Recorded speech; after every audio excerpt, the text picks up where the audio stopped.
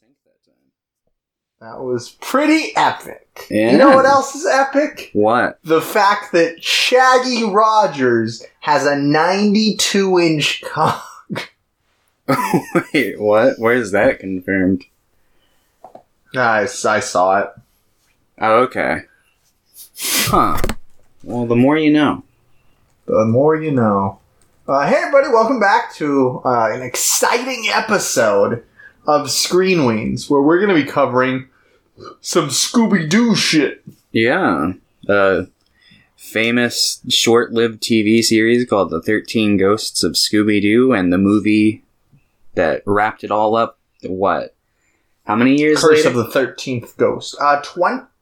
Because it ended in, like, what, 85? And that movie came out, like, what? Yeah. 17? Was it? No, 19. It came out last 19. year. Oh, shit. Even longer. No, it came out 85. Oh, okay. So 34 years, something like that? Oh, damn. This is a long time to leave people hanging for just one ghost. Yeah. There is there's a reference to Flim Flam in Mystery Incorporated. They go into, like, this Crystal Cove museum, and you see, like, these statues of all, like, the original, like, bad guys from, like, the very first series. So, like, you see Minor 49er and the Black Knight and stuff. Mm-hmm. And there's a statue of Flim Flam, and Daphne says something like how he was put in jail for being a con artist for, like, 25 years, which is a funny little nod because it had been 25 years since the show at that point. Huh. And then they also see Scrappy-Doo in that same sequence, and they're like, no, don't look at him. Don't. So don't do it. Okay. So, like, Scrappy has been, like, completely, like, eradicated from, like, the modern canon. When was the last time, like, there was a genuine Scrappy moment where they weren't like, oh god, not this guy? Like, before he was, like, like an antagonistic appearance? Like, because he's in the Scooby-Doo the live-action movie. Yeah. That's the last time I recall, like, the newest thing I recall him in. Because it's like... It seems like... 13 Ghosts was the last show. Really? Yeah. Huh. Because, so he was in the pretty early fruition, because they did, right after the original show, they did Scooby-Doo and Scrappy-Doo. And that was their big show. And he was in, like, the new Scooby-Doo and Scrappy-Doo stuff, and the new Scooby-Doo mysteries. He was in all that, and he was in the 13 Ghosts of Scooby-Doo. And then, of course, he was in the television film, so he was in Boo Brothers, Ghoul School, and Reluctant Werewolf. In parts, at least. Yeah, I was gonna say, I remember him being in the Boo Brothers. He wasn't in Ghoul School, I don't think, though, because I just watched that one not too long ago. I think he's just in, like, the beginning. I'm just looking at the Wikipedia page for him. And then he had cameos in Mystery Incorporated and the Supernatural Scooby-Doo episode they did. Oh, weird. I never watched that. And I probably never will. Huh. It's really weird because, like, I don't think Scrappy's that bad of a character. Like, no, neither do I. Like, maybe I get, like, too much of him could be annoying. But, like, throughout this whole, I'm guessing you had, from our discussions, you were like, I had to stop after 10 episodes. I needed a break from Flim Flam. I think those were your exact words. Yeah. But I also I wasn't really annoyed by Flim Flam, but I know a lot of people don't like Flim Flam. Yeah, he was just a little too talkative sometimes. And he was loud, and he was just like, come on, guys, if I ever steered you wrong. And it's like, every episode, shut up. Got him. Yeah. He wasn't... I was genuinely surprised that I didn't hate him in, spoiler alert, when he shows up in the movie. Because they beefed him up and they gave him a different voice actor, which I think helped. It seems like when Scrappy first came out, people really liked him. Yeah. I wonder when that turning point was. Probably after that, like, full series they did with, like, him and Scrappy.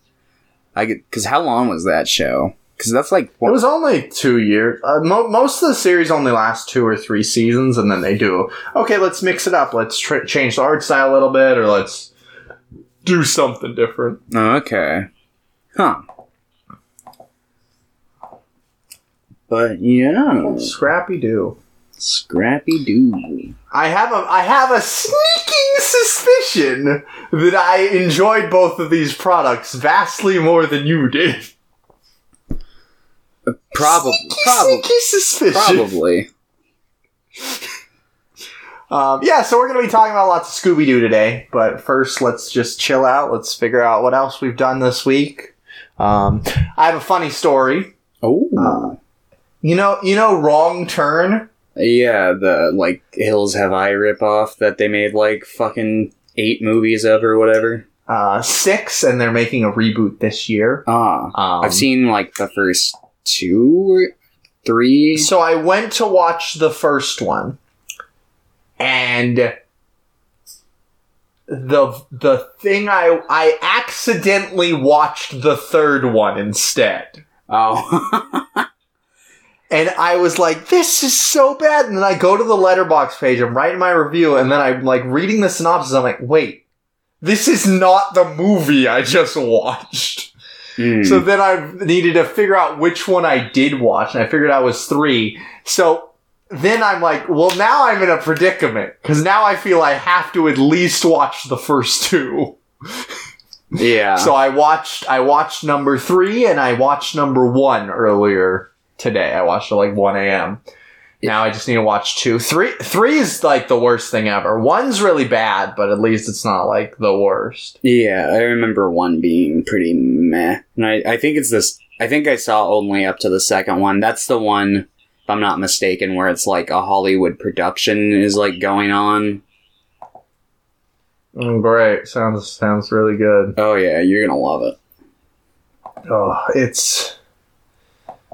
There was a really cool sequence where they're in the top of like a tree canopy in the first one, though. Yeah, I remember that part. I was like, I really had fun with that, and I was really hoping that the rest of the movies, because that was in the second half, I'm like, maybe the rest of the movie is just going to be really good.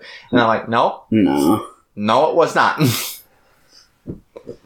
Yeah, but at least it had that going for it. Yeah, back in middle school, I bought I think it's got the first 4 on it. So I've got a DVD floating around somewhere with the first 4, but I watched like the first 2 and I never picked it back up.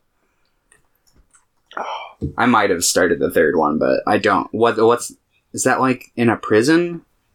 The third one is they get it's a prison transfer. They're like on a prison bus and it like gets hit by the hillbillies, and then there's most of the main characters are prisoners. Okay. I think I watched part of that one.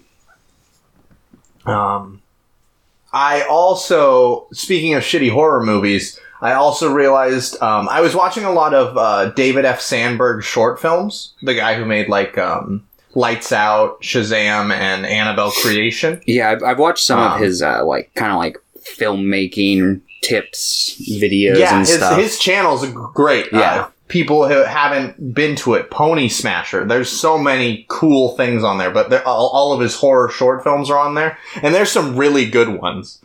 But I was thinking about the fact that I'm so glad that he made Annabelle Creation, because that's one of the better entries in a pretty terrible franchise. Mm-hmm. I haven't seen that one yet. Still, I saw the first Annabelle movie they did, and I was like. I think that Annabelle 1 and 3 are complete dog shit, but I really like the second one. And I like the first Conjuring okay, and I really like the second Conjuring, but then the rest are just terrible. But the Nun's awful. But The Curse of La Llorona was the only one I hadn't seen, so I'm like, I'll watch this, and it was terrible. I just remember like all the white people who would come through the theater. Can I get one for the Curse of La? And it's just like, yeah, you don't even try if you're gonna slaughter it like that, dude. Here you go. It's funny because I feel like people have to like intentionally like mispronounce it. It's like, well, I'm going to mispronounce it, so if I'm going to miss it, I might as well miss it by miles. And I think actually it's closer to like La Llorona, but yeah, at least I'm getting close. It's just, especially down in like Lewis County, I don't understand what's wrong with people. They're like, I'm going to make fun of this language. Yeah. Lewis County. Becky came out, and I watched that. That is a...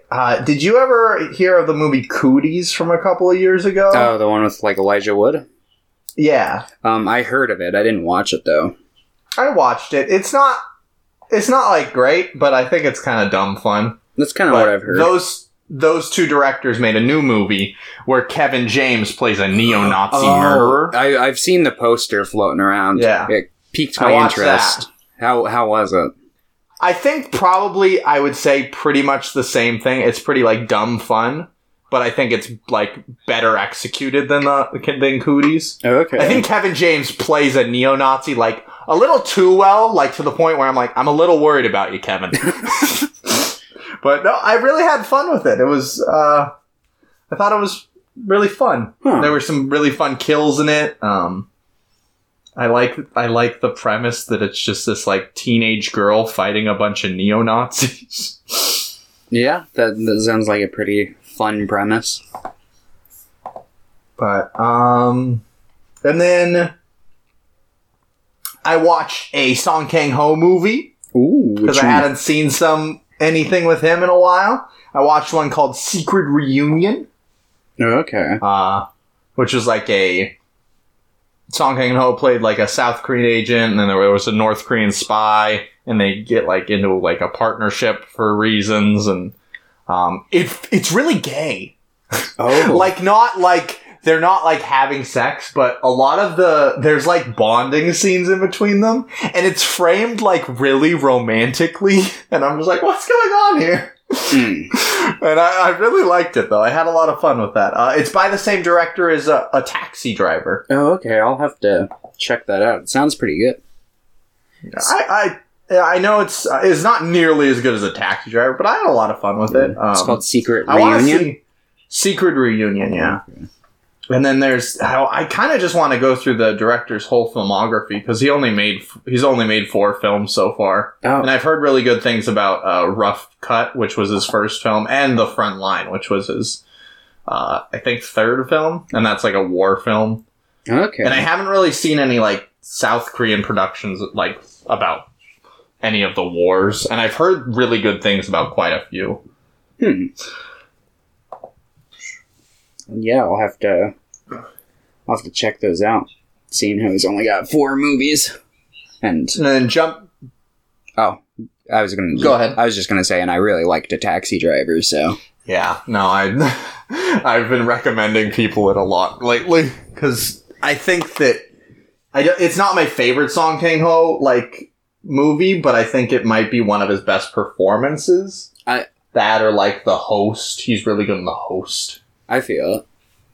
And Memories of Murder, of course. Oh, yeah. That goes without saying. But that just transcends film. Yeah. And then the film festival did end. I think there's still some stuff up until, like, for, like, 5 more days. But I got my fill, I think. I watched enough. I watched a one-take film that they did that was, like, an hour and 12 minutes. And I really liked that one. It was about, like, theater performers. Okay. It was pretty fun. And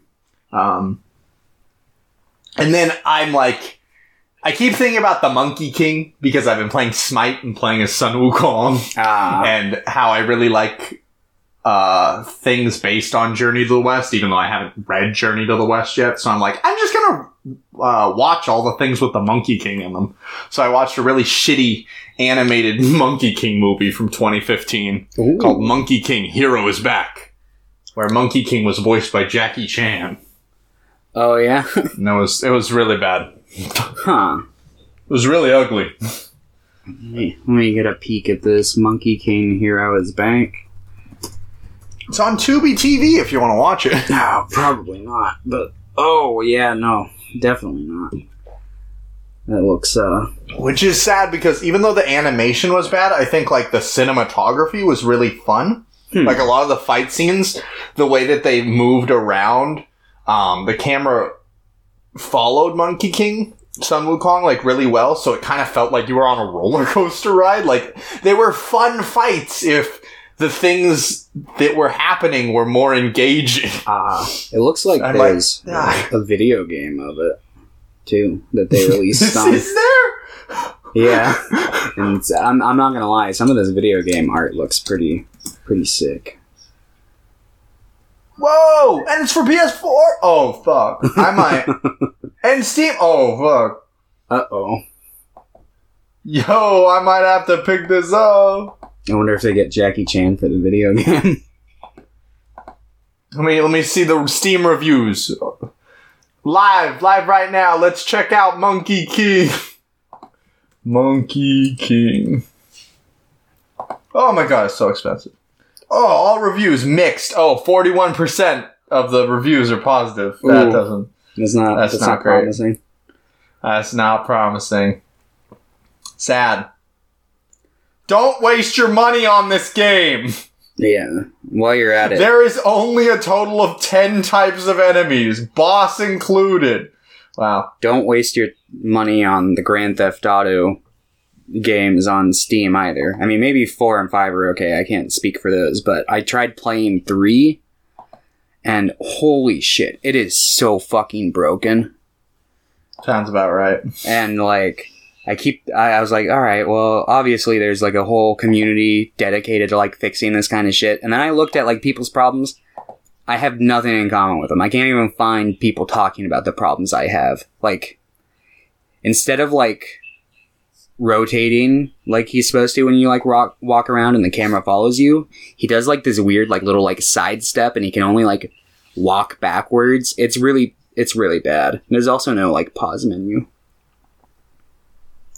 Ah, that sounds obnoxious. Yeah. That's just... And I couldn't get my refund on it because I waited just, like, slightly over 2 weeks before I put it in. It's like, oh, come on, it's just over the deadline, please. Ugh. Not my fault I bought it in a batch and didn't play it for 2 weeks. True. I didn't think it was going to be an issue. But now I know. No.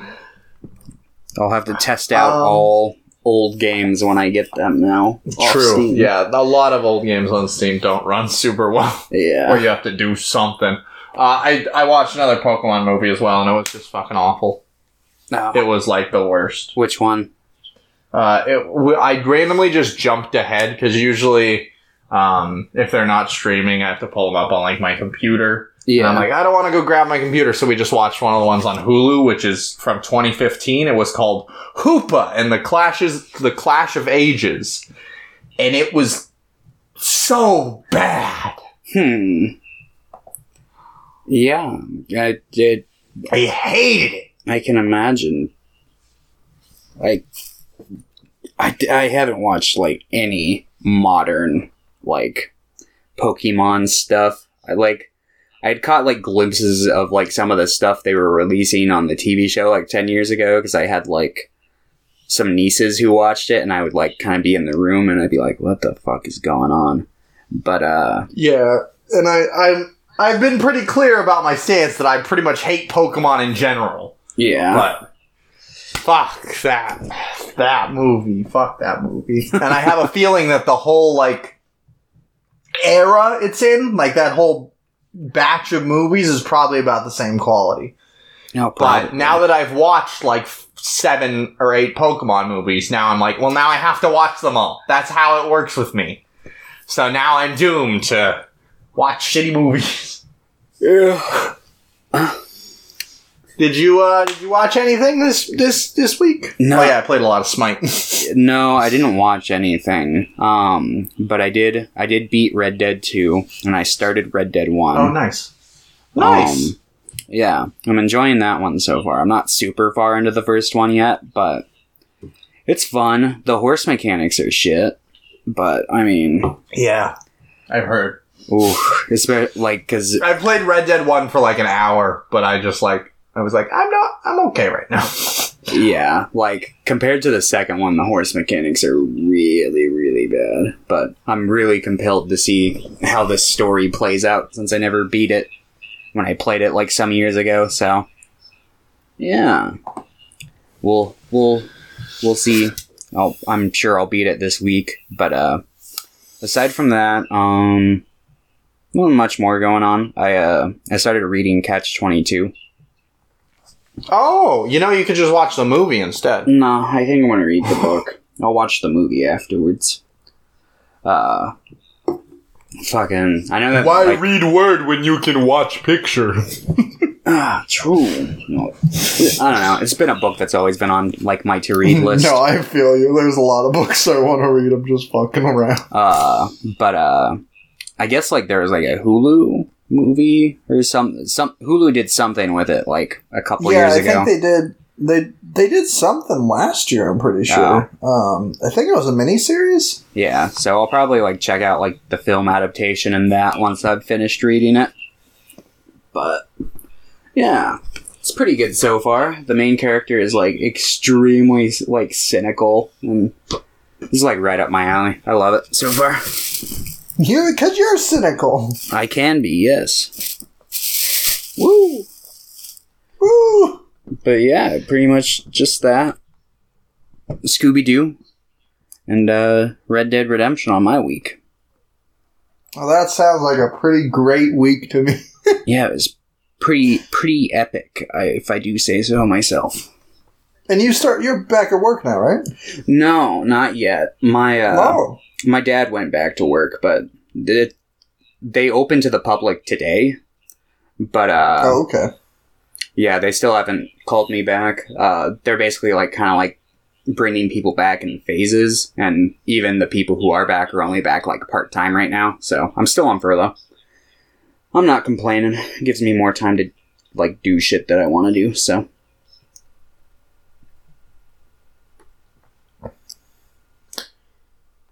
But, yeah. Well, that's pretty neat. Yeah. Pretty neato. Alright, you ready to get into some questions? Got a lot of questions today. Yeah, sure. Alright, this first batch comes from Pierre. Okay. And they have nothing to do with Scooby-Doo. Of course. Question number 1. If you could make Obama the protagonist of any Pixar movie, what would you pick? That's easy. Obama car. Put him in cars. Have him play Lightning McQueen. Have him be a car. I feel like he'd be most well suited for planes. That way he can keep doing what he loves by dropping bombs on people. Jesus Christ. But, yeah, that's fair. Maybe I'd put him in Finding Nemo so he drowns in the ocean. Holy fuck. I'm not a big fan of Obama. Me neither. He's gonna drone strike your house, dude. He hears this, he's just like... Yeah, he's gonna get in his plane. That guy. Voiced by Dane Cook. He's gonna come get you. As long as I can't hear the Dane Cook plane before it happens, I'll be fine. It's just really loud. He's like, hey, it's coming down. Does some obnoxious joke. Hey, it's me, Dane Cook. Man. Did anybody watch those Planes movies? I never did. I mean, they made a second one, so probably... Oh, we should watch Planes. No. Do you have a pick for today, by the way? Because it's your... I do. It's your rotation. It's a nice double feature that I have picked out for us. Planes 1 and 2. Cool. Yeah, Planes 1 and 2. Okay. I can say it'll be much better than Planes 1 and 2. Oh my god, Cars 1 and 3. Oh. No. Anyway. Question number 2. In the Boruto anime series, they often eat at a Burger King like fast food place. Do you think that some people are so bad that they are beyond redemption? Oh, what? Hold on.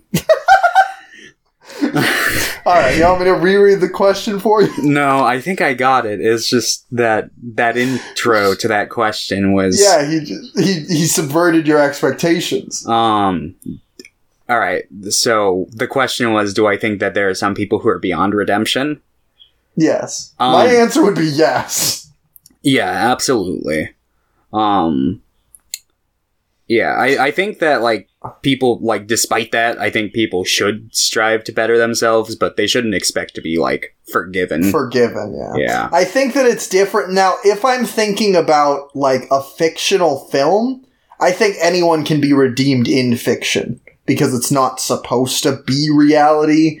I think any character has the possibility to be redeemed. I don't think that, like, if it's a compelling...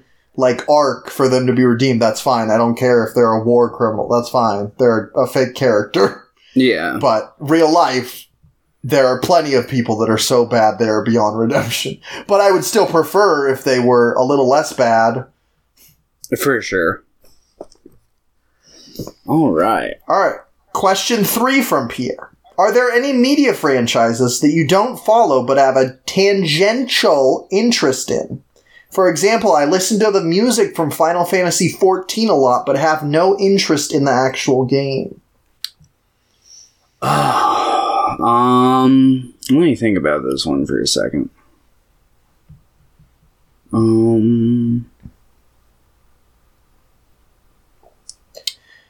For me, it seems like if I like anything from a certain product, I'm pretty inclined to go check out that product in general. Yeah, I'm kind of the same way. So I'll usually go do that. There are things that I've really liked parts of, and then went to go, like, experience the whole thing and didn't really like the whole thing, but there's nothing that I don't know. Yeah. I'd probably say I'm along the same lines as you. Usually if there's something that I'm like, ooh, this has piqued my interest, I'll check out, like, the full property or whatever. And maybe I won't check out the full thing, but I'll be like, oh, this like, caught me but lost me or whatever. But nothing in particular is coming to mind. So there are plenty of video games actually for me that I like the soundtracks to. I don't necessarily, like, listen to them all the time, but I like them, but I don't like the games at all. Like, here's a hot take for everybody. I like the Zelda music a lot in a lot of Zelda games, and I just, like, really don't like Zelda in general as a series. I can understand that. I've not really played a full Zelda game. I've played, like, little bits and pieces of, like, different ones. And they seem like pretty just generic fantasy story, but they do have great soundtracks. Yeah. I mean, and it's not like I dislike all of them. I like A Link to the Past, and I like Ocarina of Time, and I like Zelda 2, The Adventure of Link. I like that one, too. That's one of my favorites of, like, the older ones that I've played. I also like it because everybody hates that one. I think I don't know what about it I just think it's fun. I like going out and grinding slime. Me too. Yeah, thanks for the questions, Pierre. Now let's get on to the meaty questions, the ones that are related to Scooby-Doo. Okay. First off, from Julia. Ooh. Thanks, Julia. Yeah, thanks. Hello, Scooby Masters. I don't know if I'd call Thomas here a Scooby Master, but no. In your opinion, which of the Scooby Gang is the most developed character with the most backstory? That would probably be a question more well-tailored for you. I can say... I don't know. It kind of depends on the version. From what I've, like, noticed, like, it seems like some versions, like, I would say, like, Daphne... because, like, they've tried to, like, rework her character a lot in, like, kind of recent years. But, I don't know. Doesn't, like, Shaggy go off to war in one of the new series? like in between seasons. I don't know if he goes off to war, but I haven't seen all the series. But I would say it's Shaggy, just because he has a lot of backstory, and there's things that like only he's in, or like there are some movies that only he and Scooby are in, and it just seems like in general he'll get the most screen time, and a lot of the movies like he's the center point, or like it's more inclined to have him as the center point than the other members. So I'd pretty easily say Shaggy. Scooby's there a lot, obviously, but he doesn't get, like, backstory a whole lot. And except when they go to Douville. Inconsistent. That's true. Like, jumping ahead a bit here. When they, like, in one episode, they're like, this is Scooby's parents, and then in the next episode, here's Scooby's parents again. And it's just like, wait a minute, these aren't the same people that were in the last episode. I mean, it could theoretically work, because they did age in between. They aged so many years. One of them is white, though, and I'm like, did her fur go what? It's very strange. It was strange. Good. Yeah, do you think Daphne and Fred are a good romantic pairing? Not really. Not from what I've seen. I think it's always been kind of forced. And I don't think that they have much real chemistry from what I've seen, but... I'm gonna have to disagree here. Gonna have to slam my fucking gavel down. I actually do agree that I think a lot of the early stuff feels pretty forced, but I think that kind of goes into some of the, like, theming of Scooby-Doo as a whole that's about, like, a bunch of, like, random-ass, sometimes misguided teenagers, and they feel like some of them are just playing the parts that they were dealt. So Fred and Daphne at times feel like they need to do this kind of thing. But I do think it feels more natural later on in some of the series. I just think that it would depend on the series. I do think I like the romantic pairing of them, usually, though. Some series I like them less than others, but overall I would say yes, they are. But I get why some people would say no, they're not. I'm not like a stan for Daphne and Fred. Alright, here's a good one. Who are your favorite Scooby-Doo villains? Let's see. The bully kid from A Pup Named Scooby-Doo. I can't remember the character's name because I haven't watched it in so many years. I've only seen like 3 episodes of A Pup Named Scooby-Doo. There's like this like kind of like redheaded bully kid who like Fred every episode he's like, it's this kid, I know it's him, it's gotta be him. And then they're like, Fred, come on, it's not him. Name one time it's ever been him. But yeah. So let me see. I like fuck. It's been so long since I've watched, like, the original series. So, give me a second. I won't know any of their names. I always liked that, like, kind of, like, ghost-face looking one that had, like, the rattling chains. I remember liking that one as a kid. Let's see. The scuba diver one was pretty decent. Captain Cutler? Probably. He's great. Yeah.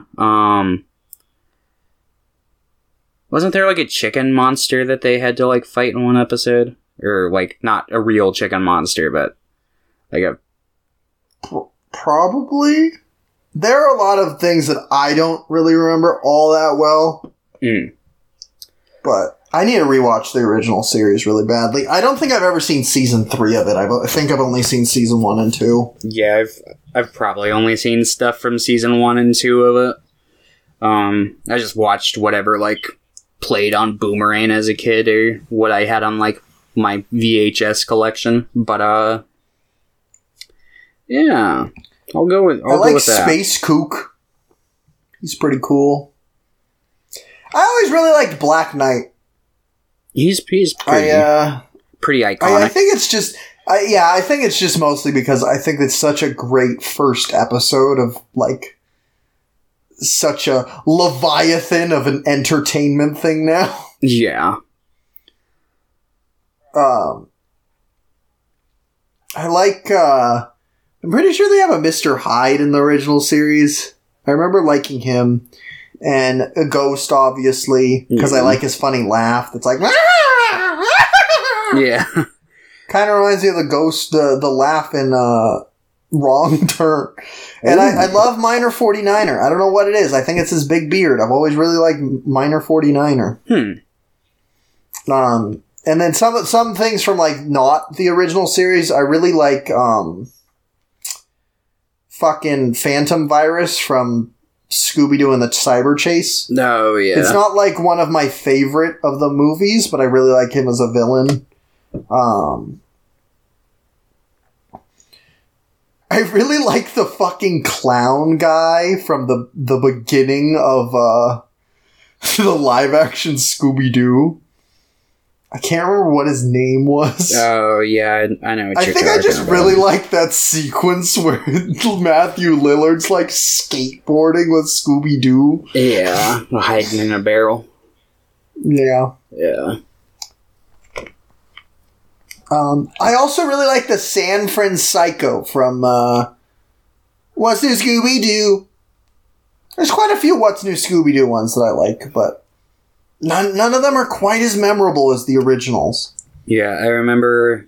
The main thing I remember from that series is, like...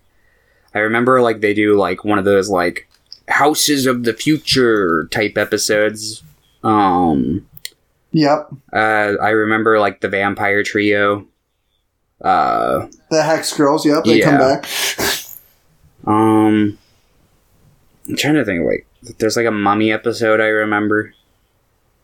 Oh, there is an episode where they go to Japan, and Shaggy is convinced that he's turning into a Godzilla-like monster. That episode's fantastic. Huh. Yeah, no, I don't think I ever saw that one. That episode's really fucking good. Yeah, thanks for that question. I really like that question. Okay, what about this one? Okay, I don't know how many eras you've seen, but what series / era has your favorite character designs for the Scooby Gang? Probably What's New Scooby-Doo. I would probably say the same thing. Yeah.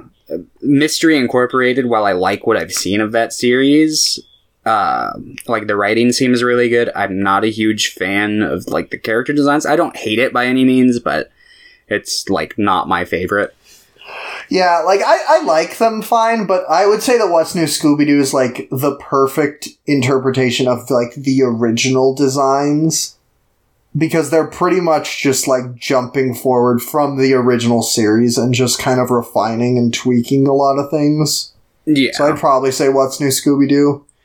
However, I do fucking love Red Shirt Shaggy. Red, yeah, I wish that they would put him in that red shirt more often. Yeah, he hasn't been in the red shirt in 32 years. I know, I was hoping that they were gonna, like, have a scene in the, like, Curse of the 13th Ghost movie where he was gonna, like, put it on, but no, they reference it, but they don't put him in. They're like, Shaggy, you're not wearing a red shirt! It's like, why, like, I don't know, whenever I think of Shaggy, I think of either the green or red shirt, because I grew up watching a lot of, like, the movies, obviously, like Reluctant Werewolf, and I don't think he wears the red shirt in Boo Brothers. He might. I can't remember. But, I can't remember off the top of my... Yeah, no, I think he does. He does wear the red shirt, because it was always weird, because on the poster he has a green shirt. Oh, yes. And I remember seeing the poster and be like, why the fuck does he have a green shirt on the poster? I'm watching the movie right now. I can see he has a red shirt. But yeah, so... Bring back the red shirt. Bring back red shirt. Okay. And final question from Julia. Oh, God. Hold on. Oh.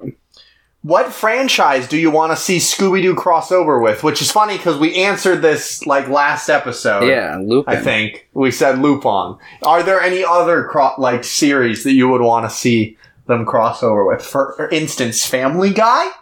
I think another anime here, Detective Conan, would work really well with Scooby-Doo. Yeah. Lupin versus Detective Conan versus Shaggy. Well, it's Shaggy wins. Shaggy's, all powerful. So, Shaggy could beat Goku in a fight, let's be honest. I unironically agree. He could definitely... Okay, actually... Who do you think would out-eat the other? Out-eat... That's exactly what I was about to say. I would say Shaggy. That would be a great... Actually, I want that crossover. There we go. That's the cross... I want Dragon Ball... That'd actually be kind of a fun crossover. Yeah. Goku and Shaggy just be eating. It's like they just have... Velma'd be freaking out because people are shooting laser beams and she's like, how are they doing that? Yeah. And Fred would be like, I can defeat Broly with my net. He somehow does. Yeah. I'd watch that crossover. And Daphne fucking hits somebody with a car. Hell yeah. Runs over Majin Buu. There you go. Yeah. There we go. Okay. And then we have some questions from Hinatea, love of my life. Here we go. All right. What are your favorite traits of each gang member? Go. Oh, man. All right. I like Shaggy, and I like the fact, even though, it didn't stick around throughout all the years, I really like that they made his character, vegetarian for, a pretty decent chunk of time when, Casey Kasem, is that his name? Well, I like that they had done that. I felt like it was, just a nice bit of, nuanced character writing that just, wasn't necessary, but it added a lot, But I liked that from Shaggy. Let's see. I don't know.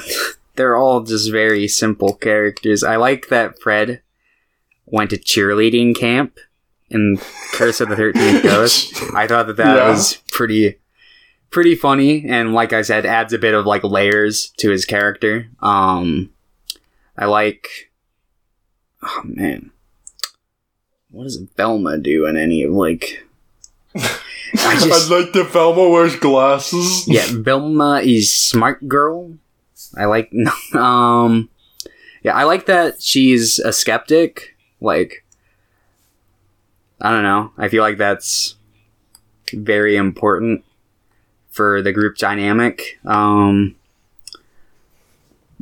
like that Daphne in recent years has become a much stronger character. She can kick ass. Much stronger character. I like that she can kick ass, and she has developed her own kind of personality, independent of being just the one who gets kidnapped all the time.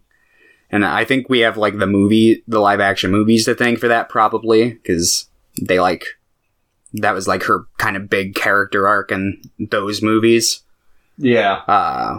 So I like that about Daphne. And I like that Scrappy is a pup supremacist. Puppy power. No, I'm just kidding. Jesus Christ. No. I like that he is tough. I like that he's not afraid, even though he's small. I don't know. I'm working with very little here. What about Scooby? Scooby is scared, but I like that he always puts his fans above his own fear. Yeah, was that Reagan? Was that Reagan that came on television, or was that Nixon? It was Reagan. Yeah. And it was a good time. That whole episode, I was just I just watched Scooby Does Hollywood, where they do this exact same arc. Yeah.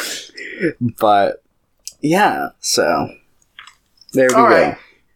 Right. Here's mine. Wait, what's your favorite thing about Flim Flam? His big head. He has a giant head! It's huge. It's huge. His hands are sometimes really big, too.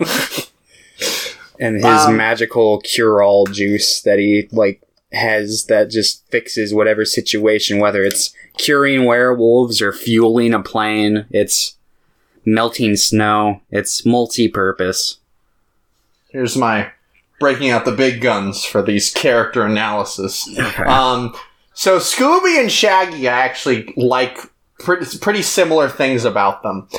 It happens a lot in the movies, and it's happened a lot in the series where they'll get captured or they'll get really scared or their friends will get captured, and they're always the ones that, like, more often than not, they're the ones that will save them or they're the ones that will distract them. Like, they're always at the forefront. So even though I have this thing where I'm, like, so obsessed with telling everybody that although Shaggy and Scooby are, like, the most afraid outwardly, I think that really they're the most brave out of any of them because they're always the ones at the forefront. And they almost never, like, back down unless they get, like, severe PTSD. Yeah. Which happens a lot in the movies. Yeah. Or even in the show. Yeah, it's they need to go to a therapist. Daphne, I would say the same thing. I think she's really versatile as a character in recent years. She's really grown into her own. She can do a lot of things now. I think early on she was fine. I think that she, like, had her place. But although I like the original series a lot, I think that looking at the characters in the original series, they literally are one note. But as it's progressed, they at least have branched out to still fill their boxes, but at least reach into other boxes a little bit as well. Mm-hmm. Velma, I really like how she's the member of the crew that, like, keeps their ideals the most. Like, she's not just a skeptic, she's, like, hardcore. She's like, I know I'm not gonna do it. To the point where she's, like, freaking out about it. Yeah. I think it's pretty fun. And good old Fred. I love his obsession with traps. It really, obviously, it's been obvious since the beginning, but, like, Mystery Incorporated really turned that into overdrive, and a lot of Mystery Incorporated has lasted on through the movies, like those same character growths that Fred has are in the films. So it's kind of the same thing in this. And Scrappy, I love his can-do attitude. And Flim Flam, I love that he has just pockets that are pretty much voids that he can just keep anything in. It's pretty epic. I wish I had void pockets. Me too. It'd be really useful. All right. Another question.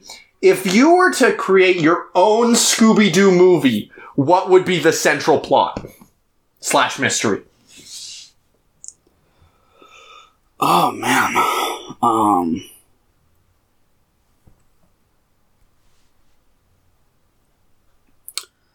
I would probably...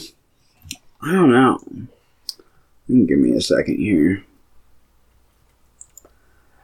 I'd probably want to, like, do, like, a blend with, like, a horror movie I like or something, seeing how they seem to have, like, lots of franchise crossovers anyway. Maniac Cop! That would be a weird one, but I would not be above watching that. I would love to see, like, maybe... This would be a weird one, but honestly, I'd love for them to, like, check out, like, the Candyman myth. Yo, Tony Todd murders Daphne. That would be a pretty good episode. Or he murders Scrappy. There you go. Yeah, there we go. We can have a disposable character in there. But yeah, that'd be an interesting one. It'd be supernatural, obviously. So, like, Velma would be, like, going insane the whole episode, but it'd be good. maybe it ends like, spoiler alert, kind of, not like a super big spoiler alert for Candyman, but you know, like how like halfway through the movie there's like that like gang member who's going around with a hook posing as Candyman. Yeah. Maybe like at the end of the film they're like, oh, it was Vincent Van Gogh the whole time.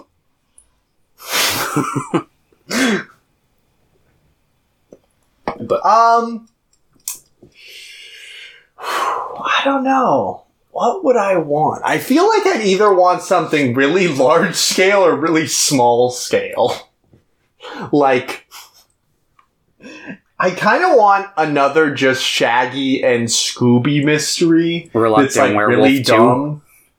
I would love a Reluctant Werewolf too, but if it was my own, I honestly would think it would be really funny if it was just like, okay, this time it's personal and they have to investigate it themselves because like all the pizza places in their town are being like robbed by like a monster. And they're like, that's it. And they're like, they show no signs of fear because they're really, really angry. That'd be a pretty good one. Or even, yeah, you can actually have the whole gang, but it's just Shaggy and Scooby literally are just at the front lines this time. They're like, this is what we're gonna do. We're gonna catch this guy, and I'm gonna beat him up. Yeah, hell hath no fury like a furious Shaggy. Okay, here's a good question. Why do you think the Scooby-Doo franchise has stayed beloved for so long? It's very simple.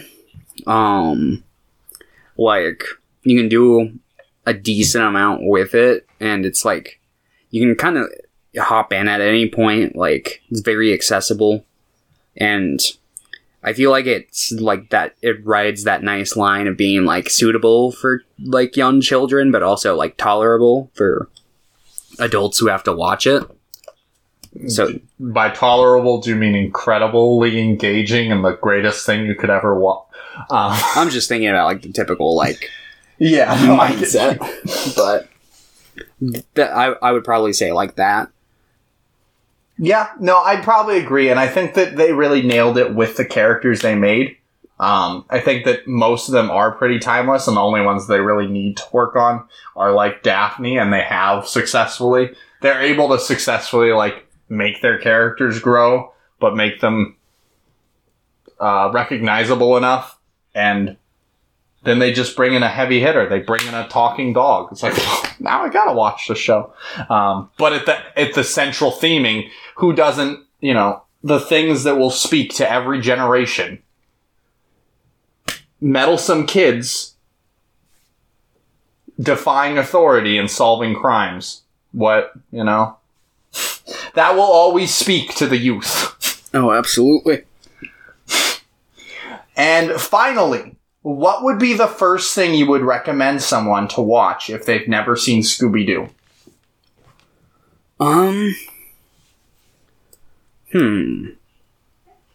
Probably. I'm trying to think. I would personally want to pick one that leans towards the less supernatural, but probably like one of the movies. But most of the movies focus on the supernatural, from what I've seen. I mean, that's only really like 3 or 4 of the movies. Well, it's like the entire original trilogy of like Boo's Brothers through Reluctant Werewolf and Ghoul School. You're right. And then Zombie Island, and then the Alien one, and then that's about aliens. I mean, yeah. I mean, but it's not like technically supernatural, but it's not like a guy in a suit. Honestly, I feel like a pup named Scooby-Doo is not a bad starting point. It really sticks to that dynamic. But probably, I would say like maybe Cyber Chase, but that movie is like a lot of like fan service, like, oh, look at like the classic Scooby-Doo era. True. I don't know. Maybe. I don't know. probably maybe even just the original series. I mean... Yeah, I'd say either the original or... I think What's New Scooby-Doo is a pretty great starting point as well. Yeah. I could maybe... Or anything from that quadrilogy of, like, Zombie Island, personally, I think would be fine. Yeah. Like, there's definitely, like, some dated stuff to every Scooby-Doo series in terms of, like, the tone, but they're pretty easy to work through once you, like, get used to it. Yeah, definitely. All right. And that does it for the questions. All right. Thank you, everyone, for sending in questions. And let's get started on talking about the 13 Ghosts of Scooby-Doo with Vincent Price. Yeah. You love that guy. I do. He's great. And he's definitely, like, in my opinion, the highlight of the show. I really enjoy having him around. Are you sure Susan Blue isn't the highlight? Who? Susan Blue. She voiced Flim Flam. Oh. No. Your favorite character? No, definitely Vincent Price. Yeah. So, yeah, so, what, do you know the story behind, like, were they gonna do a movie originally to, like, wrap it up, or, like, what? Why did they leave just one ghost? I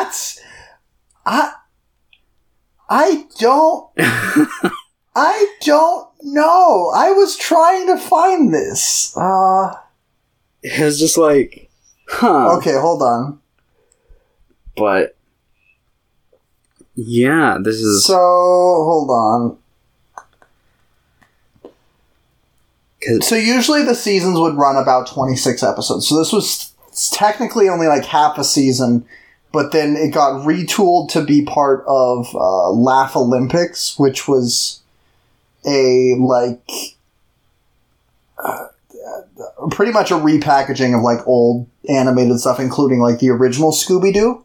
Mm-hmm. And then after the hiatus, I think the original plan was to bring back 13 Ghosts. I'm not sure what they would be doing.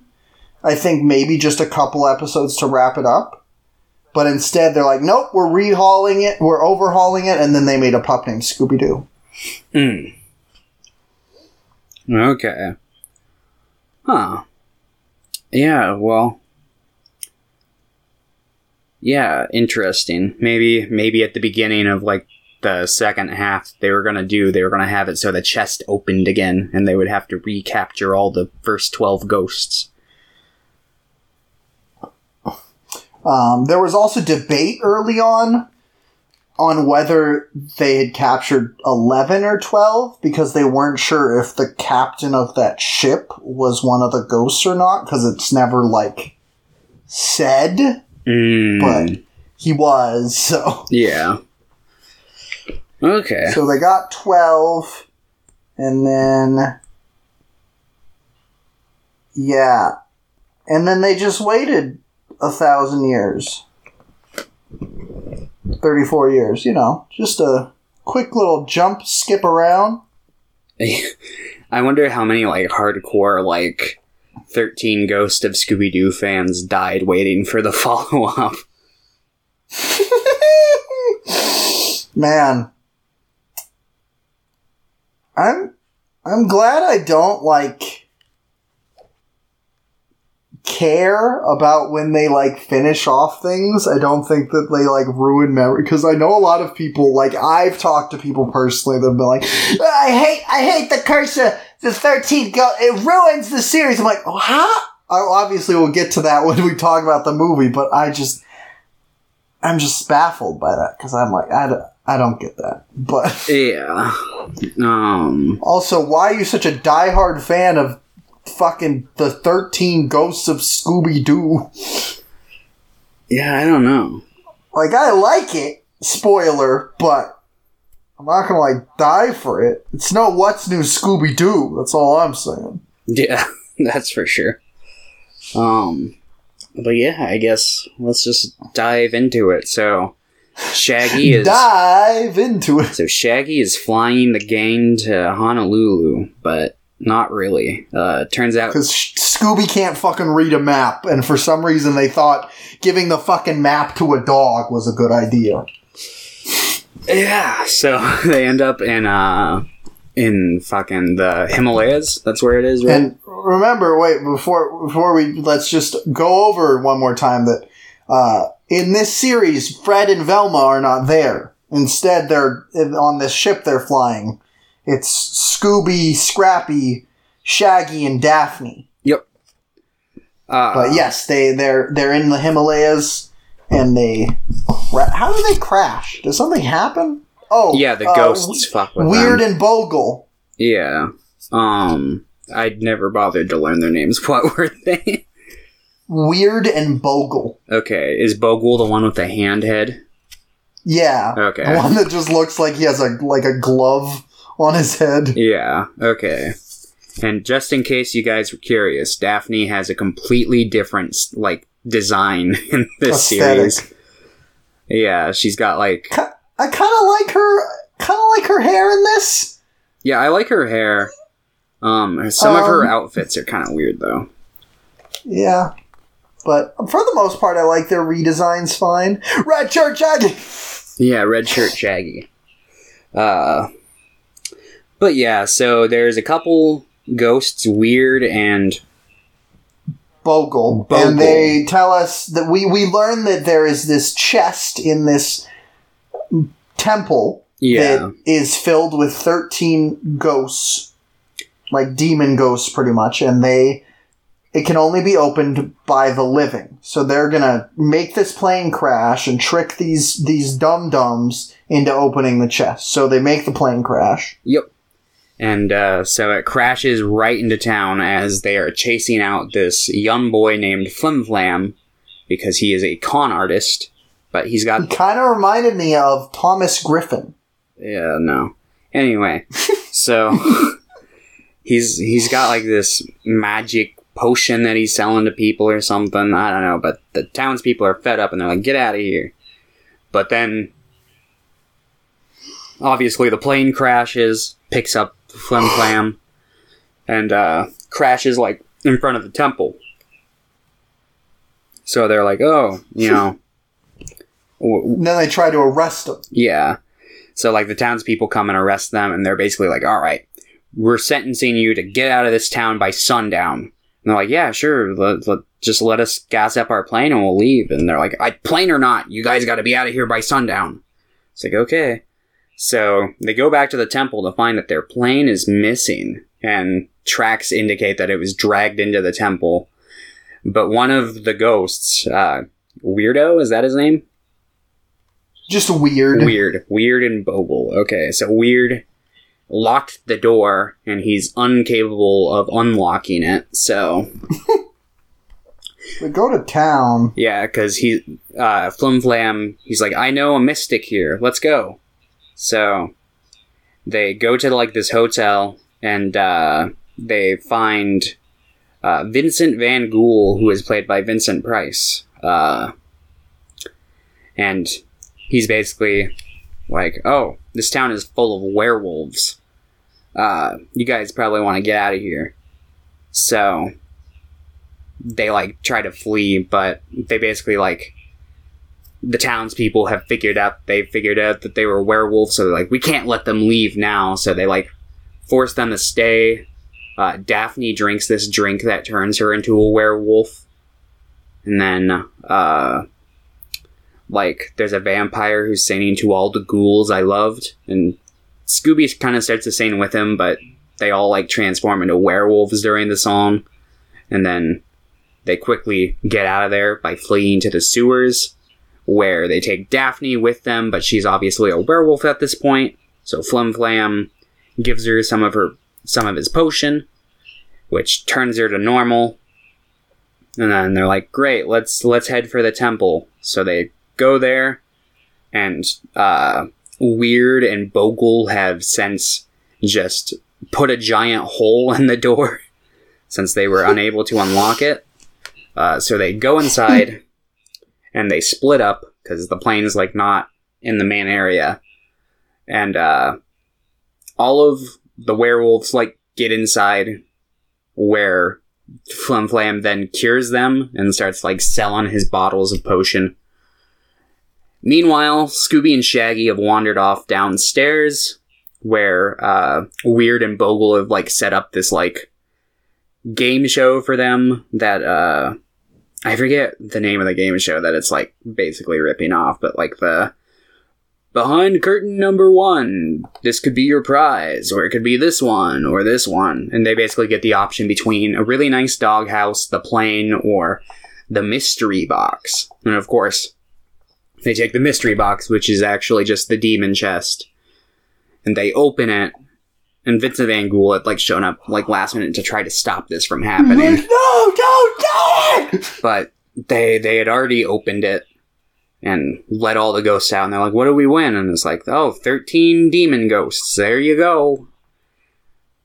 So, basically, Vincent explains to them, he's like, look, you guys open the chest, which means that you guys are the only people who can actually put them back into the chest. And I don't know, like, how literal that is, because it seems like sometimes it's, like, Scooby holding the chest, and then sometimes it's, like, Flim Flam, and it's just like, alright, whatever. I mean, this show obviously has little for consistency, seeing how Scooby has 2 different sets of parents. Maybe some of them were adopted. Maybe. You ever think about that one? Perhaps. Maybe.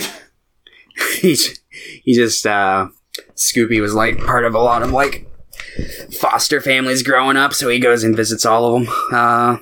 But, so, yeah, so they, basically, like, we're like, okay, well, they're obviously, like, Scooby's like, no, I'm not gonna do this.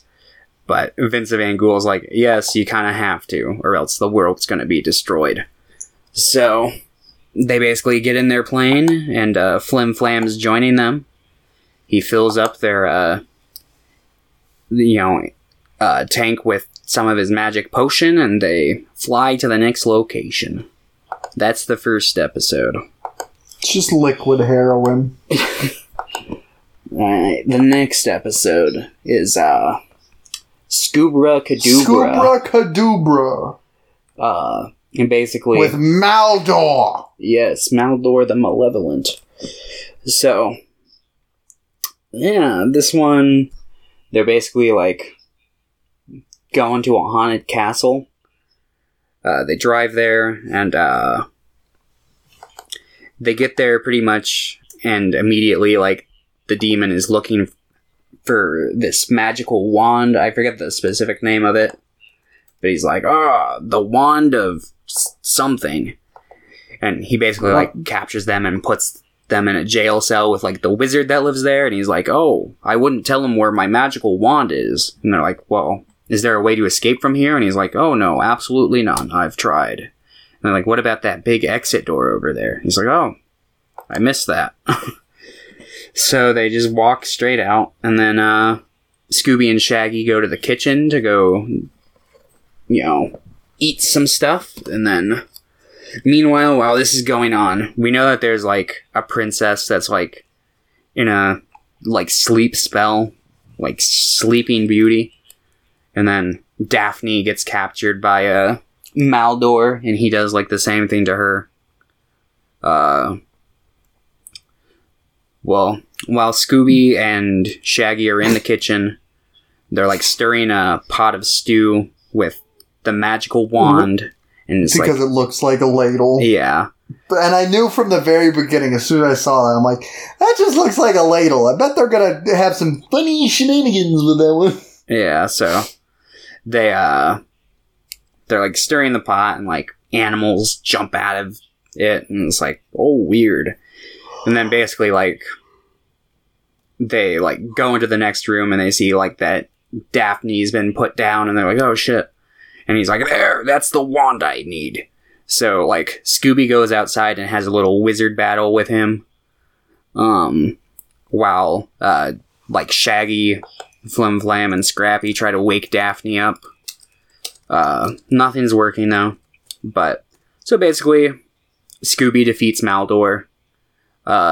He, like, turns into a fly and Maldor like turns into a frog, and they're like going at it for a little while. And I think it's Flim Flam who comes out with the chest and ends up like capturing him. I believe so. Yes. Yeah. So they get him in the chest. And yeah, so basically they go inside, and the wizard's like, "Oh no, both the princess and Daphne are still asleep. Only the kiss of a Danish prince will awake them." And then Scooby comes in. They're like, "Scooby's a Great Dane. He's got like the prince clothes on. He has a sword." Yeah, and they're like, "Well, it's worth a try." And he licks them, and they wake up, and all's well that ends well. That's that episode. I like this episode. I thought it was gonna be like, I kind of liked how this one was set, because I liked like the big wizard battle. And I thought all of them were gonna be like this kind of scale, and some of them are. But yeah. This show has a really strange problem. Not even necessarily a problem, but like it scales very strange, because it'll just jump back and forth with its scaling. Yeah. I think this. We didn't really say anything, but I do not like the first episode very much.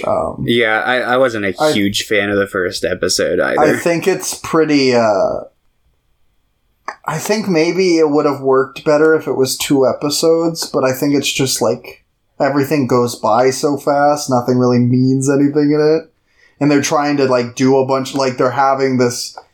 If it was just like, okay, it's gonna be the chess thing, that's fine. But then they also introduced Flim Flam, and then they also were like, they're werewolves! But then they're only werewolves for like 4 minutes. Yeah. But this episode, I was like, okay, this is an improvement. I like the funny ladle stuff. There was like a fucking elephant. So when they were stirring the pot, things started jumping out, and then a fucking elephant came out of the fucking pot. Yeah. Like, there was some really fun stuff in this episode, I would say. Yeah. And then, hold on. I want to see a picture of all the 13 ghosts, because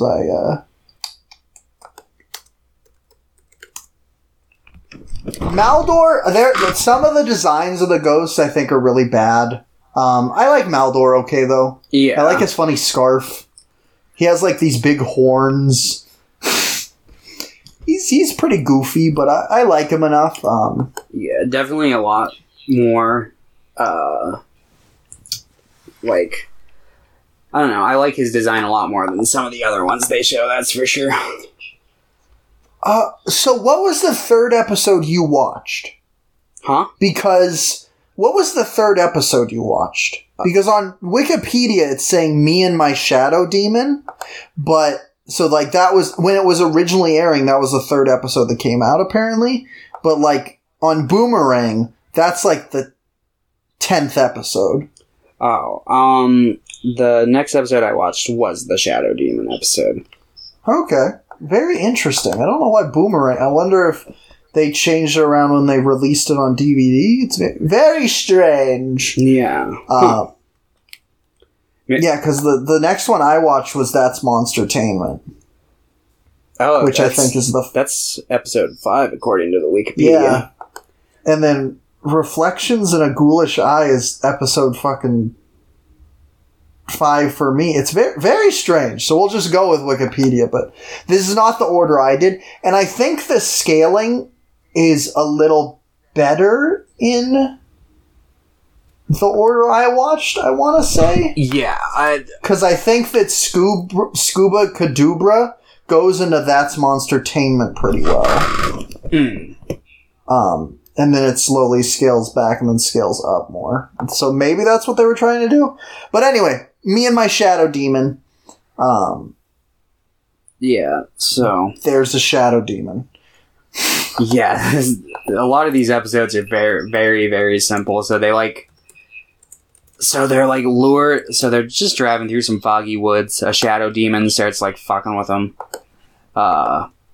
It steals the chest, doesn't it? Yes, it steals the chest. So, like, we gotta go get it back. Yeah, so they end up at this house with this old lady who's got a giant pet spider, and she's like named. What was its name? Was it Wilfred? I don't remember. Fuck, I've laughed at the name. I'm like, what the... It has a funny top. It's in a tuxedo. Yeah. Oh. Whoa. Anyway, so, what's it called? So they're like, we need to get into that castle. So they, like, put in, like, some mice. Like, they let in some pests and they pretend to be, like, pest control. And then Vincent the whole time is like, oh no, I've got to warn them that that place is a maze, and whoever has entered has never escaped alive. So... Is this the one where his like, crystal ball wasn't working correctly? Yeah, I think so. So he's like, I gotta go there myself! Yes, it was. So he starts his trek towards that castle. So, meanwhile, they're all inside. Immediately, like, after they, like, get away from the old lady, it's revealed that she's actually, like... Queen Morbidia! Yeah, Queen Morbidia. She's actually, like, sexy and not old. Yeah, she's, like, modeled off of the... Elvira. Or maybe not... Or, I guess probably Elvira at this point. I know that there was, like, the, original one who was, like, in Plan 9 from outer space that, like... Elvira, like, kind of took major inspiration from. Oh, I do not know this. Let me look up her name specifically.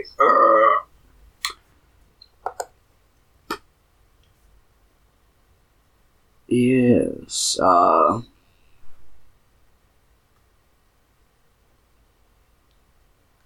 her name was Mila Nurmi? But, yeah. Huh. Okay. Yeah. So, they're having, like, a convention for, like, ghosts, pretty much, and ghouls. Vampira was her, like, name. Vampira. By the way, like, for her show, the Vampira show. So, the more you know. Anyway, I only know that because of the Ed Wood movie. So, yeah, so basically... I'm sure this is probably, like, modeled after Elvira, though, since this was made in the 80s. But, anyway, so they basically, like, get lost down in the maze where, like, they find the shadow demon and it turns out to belong to, like, this, like, warlock magician guy who lives there. And he's like, I can't go through walls, but my shadow demon can, and I stole the chest I needed your help. Yeah. Yeah, so they've locked me down here and I can't get out. So basically... He wants them to capture Morbidia for them, so... And she's also like, give me that chest! Yeah, so she sends her spider guy after them. They run away, they end up, like, trying to They have the classic chase tune in this. Oh, yes. Which is the only time they have it in this series, I believe. Yeah. This whole episode actually reminded me of, like, the original series quite a bit, whenever they're down in the crypts and stuff. Yeah, I can see that. So the dude is like, here, I'll lead you downstairs. I know exactly where to go, but they end up going upstairs. And he's like, oh, I must have made a wrong turn somewhere. And the spider's busting through the door, and they're about to die. But then Vincent shows up with his magic flying carpet. They all hop on, but it turns out to be too heavy, so they, like, fall. And then they basically get, like, chased out to the cliff's edge by all the monsters. But then they, like, stall with a sing-along song, and, Yeah. And Scooby's like, is this the part where Scooby's just staring at the words? He's like... Yeah, I think so. Fuck? He's like, what the fuck's going on? He's like watching the little, like, bouncing ball that's on top of it, but, Yeah. Earlier on, there was also a little dance and sing where they were dancing with the shadow demon. Be like, me and my shadow demon! Yeah, they did that part earlier. Yeah, so they do this little sing-along song, and then they stall until the sun rises when they're all weak, and then they offer Morbidia the chest to go and hide from the sun in, which she jumps into, and that's a wrap on that one. 3 ghosts down. And yeah, basically... What'd you think of this episode? I thought it was okay. Like, I didn't really, like... I wasn't like, yes, this episode was great. It's not... It's one of the alright ones. I like the spider a lot, and I thought the Shadow Demon was pretty fun. I like that musical number that they do with him. Yeah. But yeah, aside from that, not really a whole lot of thoughts on it. I like Flim Flam and Scooby steal Vincent's magic carpet and both of his crystal balls to go get them fixed at the end of the episode, because they're like, oh, we'll go straight down to the repair shop. And he's like, God damn it! Gotta Flim Flam, you bitch! But, yeah, so that's that episode. So if I had to rank them so far out of, like, the 4 we've covered, or the 3 we've covered, probably it'd be episode 2 for the top spot, this one, and then episode 1. What, Scoobra Kadubra, me and my Shadow Demon to all the ghouls I've loved. I'd say the same thing, actually. Alright. So next is Reflections in a Ghoulish Eye, which was the 5th episode for me. Yes. Which is very strange, but... So they're at, like, a ghost convention. Yeah, the Ghost Chaser Convention in Marrakesh, Morocco. Ooh.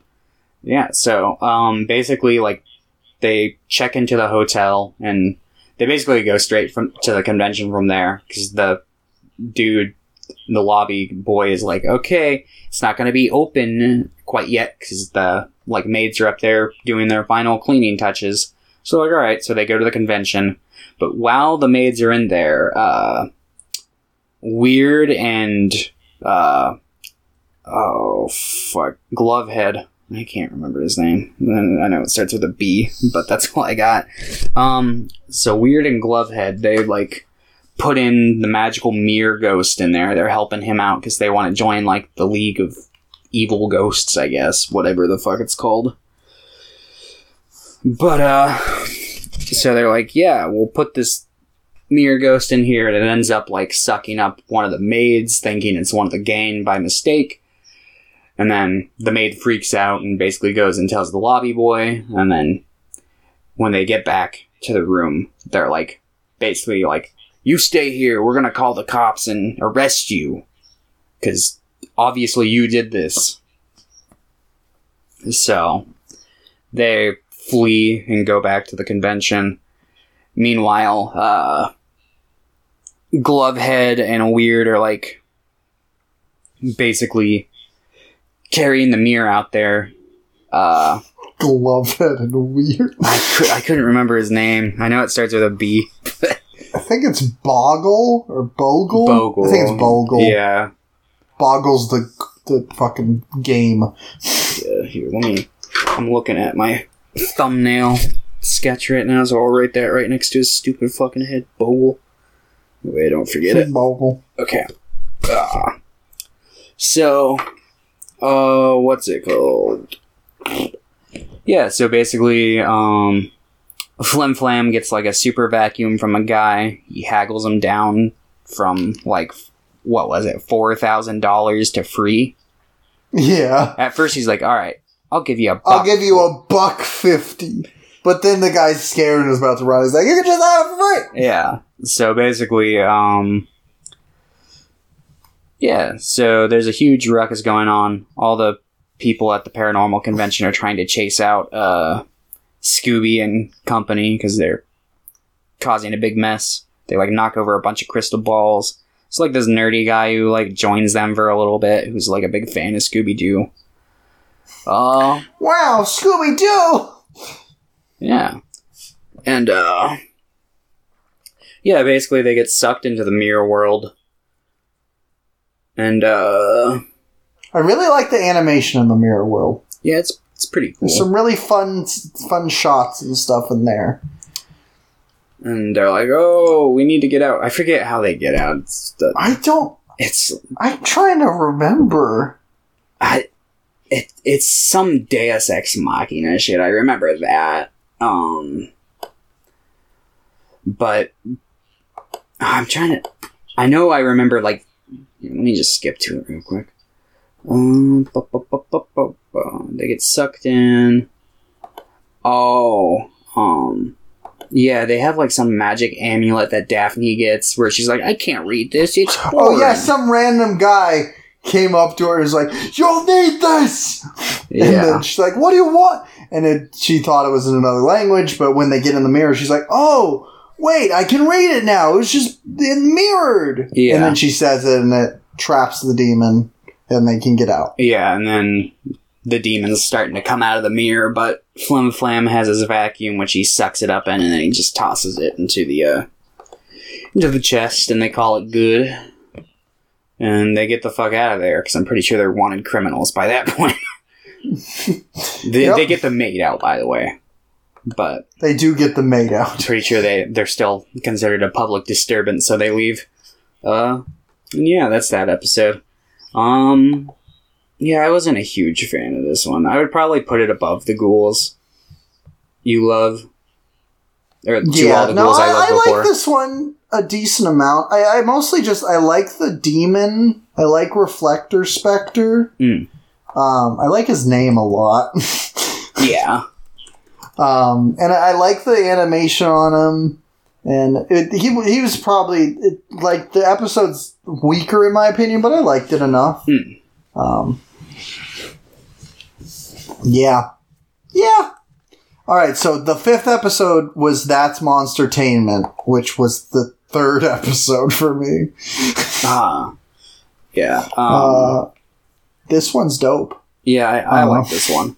So they basically get, it's like 2 a.m. and they're starting the ghost, or the son of the bride of the ghost of Frankenstein. A really big thing for Shaggy and Scooby and Scrappy, actually, is they love to watch horror films, even though they're, like, always fucking afraid of everything. Yeah. They, like, will always watch horror movies. But yeah, they get sucked into the horror film by the Zomba, who is the ghost. And they're just like walking around. They're like, we just gotta go through the film and we'll be fine. And they run into fucking Frankenstein and Igor, and Dr. Frankenstein and Igor. Yeah. And they're like, hey, we don't want to be in this movie anymore. Yeah. And they just fucking throw the costumes at Scooby and Scrappy. Yeah, so they bail. And, so they basically go to the castle and try to reenact the movie. The angry villagers in the movie are, like, trying to take down the door, but they're just, like, doing it for hours upon end. Because they're not, like, furthering the plot of the film, so the fucking people that are taking down the door are just stuck in that loop. Yeah. Meanwhile, in the real world, Zomba's, like, trying to get the chest of demons from Scooby's room, but it's, like, super heavily guarded, and she keeps getting, like, the shit kicked out of her. Yeah. So, they awaken the monster in the movie, which is a giant dog, and it thinks that Scooby is its mother. But there's a part where Shaggy comes out, and he has a really dumb accent. Yes. And I laughed I don't know why, but I laughed really hard at the accent. But yeah. I just laugh at Scooby-Doo, okay? Sorry. Nothing to apologize for, jeez. Anyway. So, so they basically get chased around by the monster. The ghost, like, hops into the movie. And then they basically, like, end up, like, on the famous, like, windmill scene where they're, like, outside. Scooby and Shaggy are both on the windmill. And then I think the ghost gets stuck on it with them. And then they end up, like, getting it into the box. And they leave the movie. And they're like, oh, man, we're done watching that movie. And, that's that episode. Pretty good. Pretty fun. I enjoyed this one quite a bit. Yeah, the monster follows them out, too. But that's irrelevant, because... Yeah, he follows them out, and then I like to imagine he goes to get a job at Safeway, and they never see him again. Yeah. I think this is probably my favorite of the episodes we've talked about thus far. Yeah, I'd probably... Maybe right below Scoob. No, I do like this one, because there's one part we didn't talk about on Scoobra Kadubra that I really did not like. What was that? it's the part with the dragon, and then they randomly do a cutaway where they're talking to, like, a person that's supposed to be, like, part of, like, the... I don't know who she's supposed to be a part of, but she's, like, a concerned parent. She's like, dragons? The dragons are dangerous! And Scooby's like, do you want to... Or I think it's Scrap... Or is it Flim Flam? I think it's Flim Flam that's like, you want to put this dragon out of work? You fucking bit. Like, it wasn't terrible. Yeah, but it was weird. And I think it would have worked in, like, I thought, because it was the second episode, I thought they were going to do that every episode, but they didn't. So then thinking back on it, I'm just like, that was so fucking weird to do. Yeah. I forgot about that part, honestly. But yeah, so...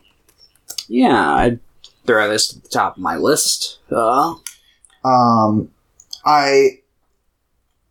do not like the design of Zomba, though. No, I wasn't a huge fan of it She either. was a super weak design. She just kind of looks weird. I think she's the weakest design in all of 13 Ghosts. Yeah. Probably. I'd say that one or the one that's from the, comic strip episode. That one was pretty weak, too.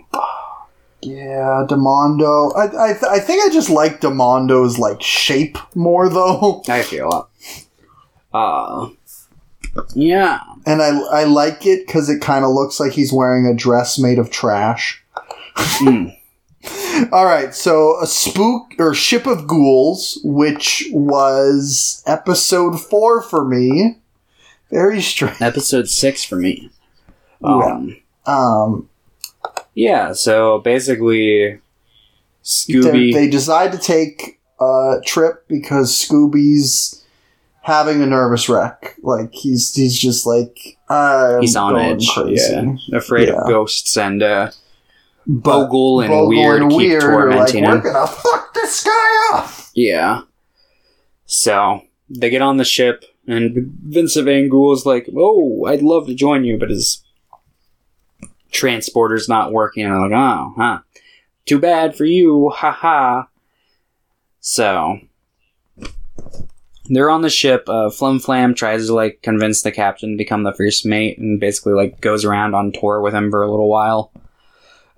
Meanwhile, Scooby's a paranoid wreck. Bogle and Weird keep fucking with him wherever he goes, so he ends up just causing a big scene till, they're in the hotel room, and, then Flim Flam was like, alright, we'll just, hypnotize Scooby-Doo to laugh at ghosts instead of be afraid of them. So they do that, and it works. But then it turns out, oh no, this isn't a real ship, this is a ghost ship, and it's heading for the Bermuda Triangle. Scooby-Doo's just like, yeah, he finds this really funny, but the rest of the characters are now scared. And, I'm trying to think what really happens in this episode from this point on. They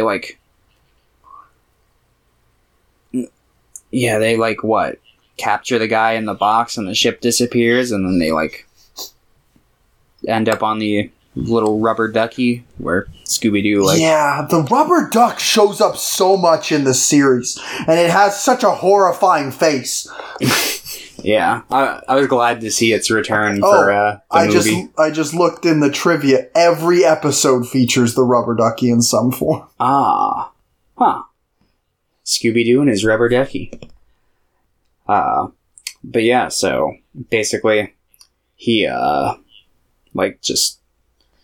they end up in the water. They see a shark fin that's just Weird and Bogle again, and they make a pun where it's oh yeah, it's just a snap, and then Scooby-Doo wakes up, and then he's like, oh shit, shark, and he puts his tail in the water, and they speed away, and then Weird and Bogle pop up, and it turns out it was them with a shark fin, but then a real shark shows up and chases them. Yeah, that's that episode. Yeah, this one's... It just... Middling. This one's not, terrible. It's just kind of there. I think it's probably the most forgettable of all of them. Yeah. I'd still probably put it in above To All the Ghouls for me, just because, like, that one I actively did not like. Yeah. While this, I was just kind of, it was just kind of there. Yeah, I'd agree with that. I just found a quote. It's not like a direct quote. I'm paraphrasing here. But after doing this show, Vincent Price was like, "Yep, I've worked with every master of horror now. Christopher Lee, Peter Cushing, John Carradine, and now Scooby-Doo."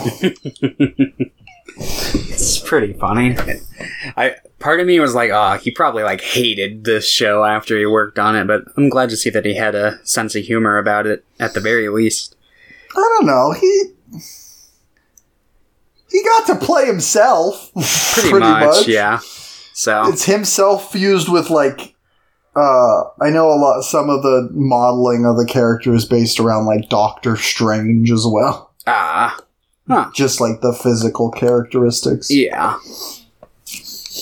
Fun fact about this. This was, I'm pretty sure, the last series that Heather North voiced Daphne. Oh, really?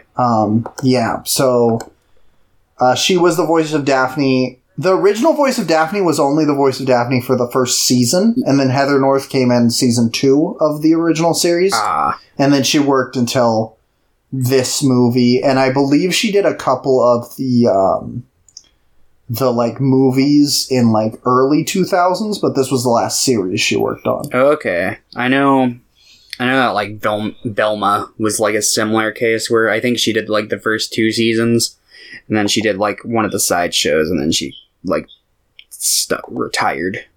Yeah, it's like, you look at Fred, you look at Shaggy, and they're just always the same.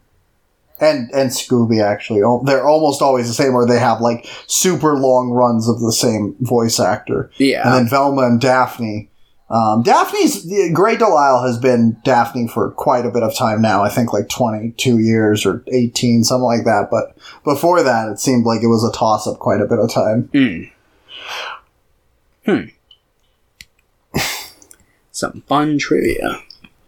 Okay, so next one is A Spooky Little Ghoul Like You, which was episode... 6 for me? Yeah. 7 for you? Okay, so it looks like I'm close. I'm almost back to the right, I think. Yeah. For now. So, yeah, this is the... Oh, this is the sex one. Yeah, this is the one where Nakara is, she's basically like this ghost that can, like, hypnotize men to fall in love with her. And she places, like, a spell on Vincent Van Ghoul, because Flim Flam is an asshole. Because basically, like, she works her way into this, like, warlock convention, and then she's, like, her main goal is to get Vincent Van Ghoul's powers, and then he sees that she's there, and he's like, oh no, not her, and he runs away. And then Flim Flam's like, oh, he ran away because he's obviously in love with her, so we're gonna just send her to his room. And then, like, Daphne is like, I don't know, maybe we shouldn't do that. And he's like, shut up, Daphne, we're doing this. So he sends her up to 1313, his room, where she then puts him under his spell, or puts him under her spell. And yeah, he's basically like, oh shit, I'm in love. And she's like, a kiss? And he's like, no, not yet. Not until we're married. So he, like, takes her out and proposes to her on a boat. But Scooby and Gain show up and they crash that from, like, him kissing at the proposal. And then they basically, like, take him back and tie him up in the room. And then she gets, like, super upset and summons, like, an army of ghosts to kidnap him and have their wedding. And then, like, Scooby and Shaggy and Daphne and Flim Flam and Scrappy go and crash the wedding.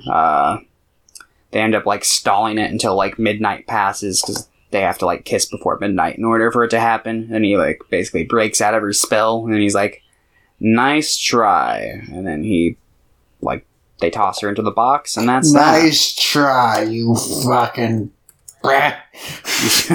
So, yeah, it was all right. Not my least favorite, not my favorite. Yeah, there were parts about it that I liked. I like Vincent in it for the most part. I like Vincent most of the time when he's on screen. Yeah, I think he's a pretty fun character. This might be his most involved episode, maybe. Probably one of them. Yeah, but it's decent. It's decent. Yeah.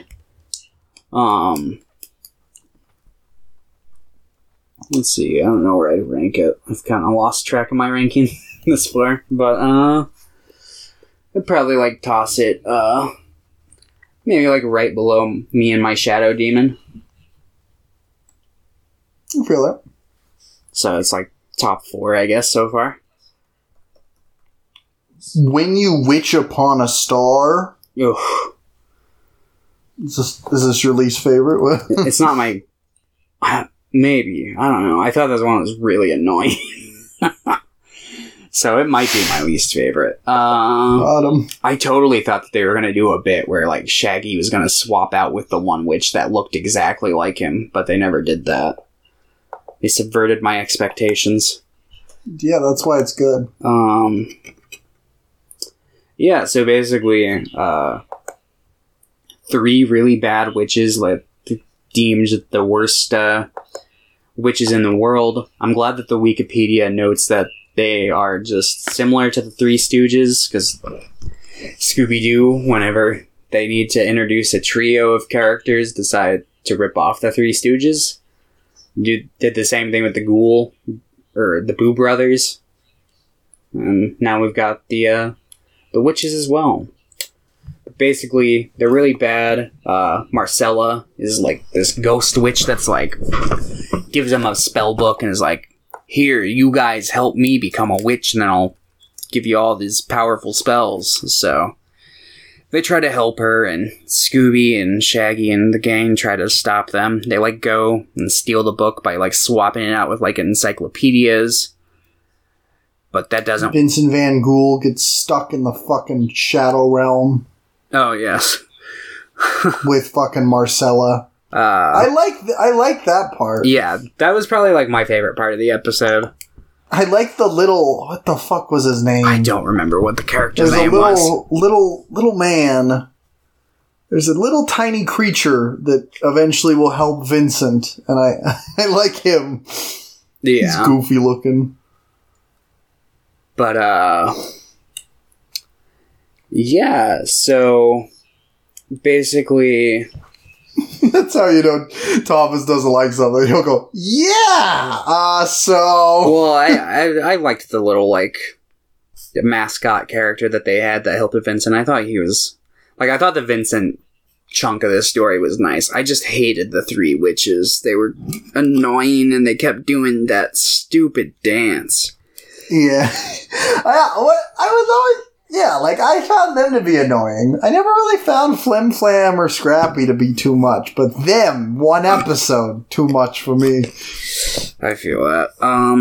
Flim Flam, he was much more grating in the earlier episodes, I will admit, but there are still points where he's like, come on, guys, have I ever steered you wrong? It's like, shut up, Flim Flam.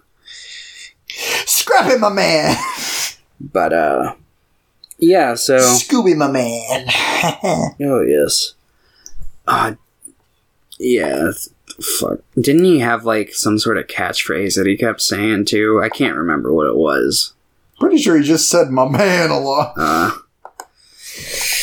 But, yeah, so, There you go again. Huh? Nothing. That's my... segue. That's how I transition. I'm just like, yeah. That's how I get back on track. Anyway, so basically the witches are about to do their big spell. Vincent gets led out of the Shadow Realm by the little guy, and they get in like a broom chase, and he ends up like taking the spell book and rewriting the spell that they have to read to bring Marcella back to life. And then the three witches read it, and they end up, like, the spell ends up summoning Marcella into the demon chest, and then, yeah. They're like, are we, like, three most powerful witches? And is like, nope, you're back to being the three least powerful witches. And then they all do the dance, haha, and the episode ends. Yeah, haha. Yeah, no, bad episode. Straight to the I don't bottom. even know. This is my least favorite episode. Yeah. The one okay storyline did not bring it back around for me. Yeah, I do like Marcella's design a decent amount. Like I think she's pretty spooky. I like her funny hair. Yeah, I thought she was like a decent ghost. Man, those witches really brought this episode down. Yep. Okay. It's a Wonderful Scoob, however, pretty epic. Yeah. In my opinion, I like this one quite a bit. I didn't, but that's just because I watched like I said, I watched Scooby-Doo Goes Hollywood like a month ago, so it was like the exact same thing, just kind of condensed. It's like, oh, I've already seen this. I mean, obviously it didn't go as far as like that special did, but yeah, it had a lot of similarities between like him basically walking away, and then they like, it's self-aware. They're like, oh, Scooby-Doo is a show that people are watching. Is this it in part? It gets real meta. And yeah, I like it. It's really weird. And then this episode's really weird. So yeah, he gets to Scooby goes crazy, and he's like, I'm done. I'm going home. Shaggy calls Scooby on the phone, and Shaggy's dad answers. Or no, Shaggy's mom answers. Wait, she's Scooby's mom, isn't it? Yeah, Shaggy calls. Yeah, because you were Scooby's mom answers. Yeah. My bad. She's like, oh no, Scooby can't go. I was like, that would explain away why his parents are completely different in like a couple episodes, but then that would also open the question of why are Shaggy's parents Great Danes?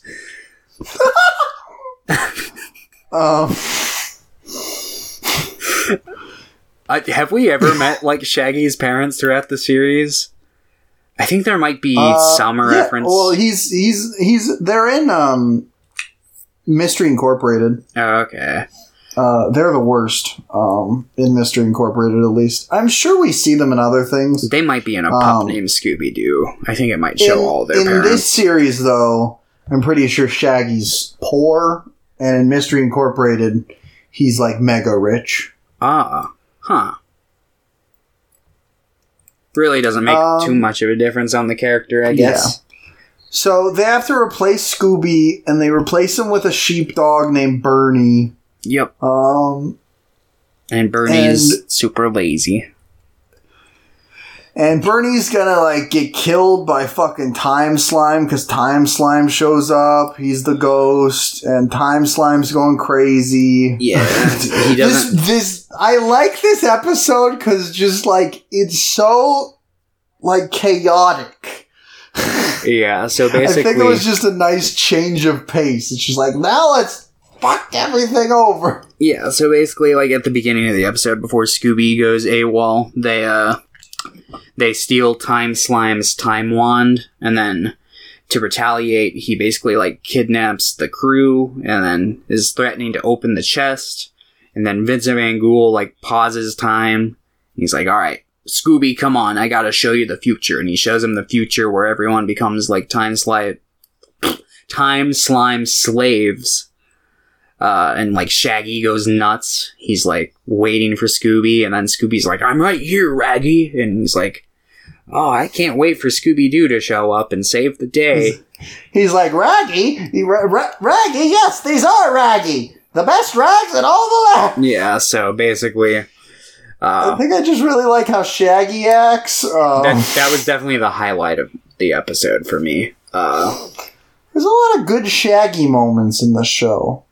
Yeah, I'd agree. Yeah, so basically Scooby goes back to, like, the moment before Time Slime opens the chest, and he stops him from doing it, and then he tosses him in the chest and saves the gang. from being hit by a clock. And yeah. Pretty... So you weren't a fan of this one. I was. Yeah. Oh well. Got him. But yeah, I think it has moments. I think there's a lot of fun little sequences in this. And I'm not a big fan of Scooby-Doo Goes Hollywood, and I just thought this did it better. I agree. This episode did do it better than Scooby-Doo Goes Hollywood for sure. But I still am just not a fan of the whole, like, I don't know, it's so corny, the whole, like, all of his fans are crying, Scooby, come back. But... Also, I really like Time Slime's design.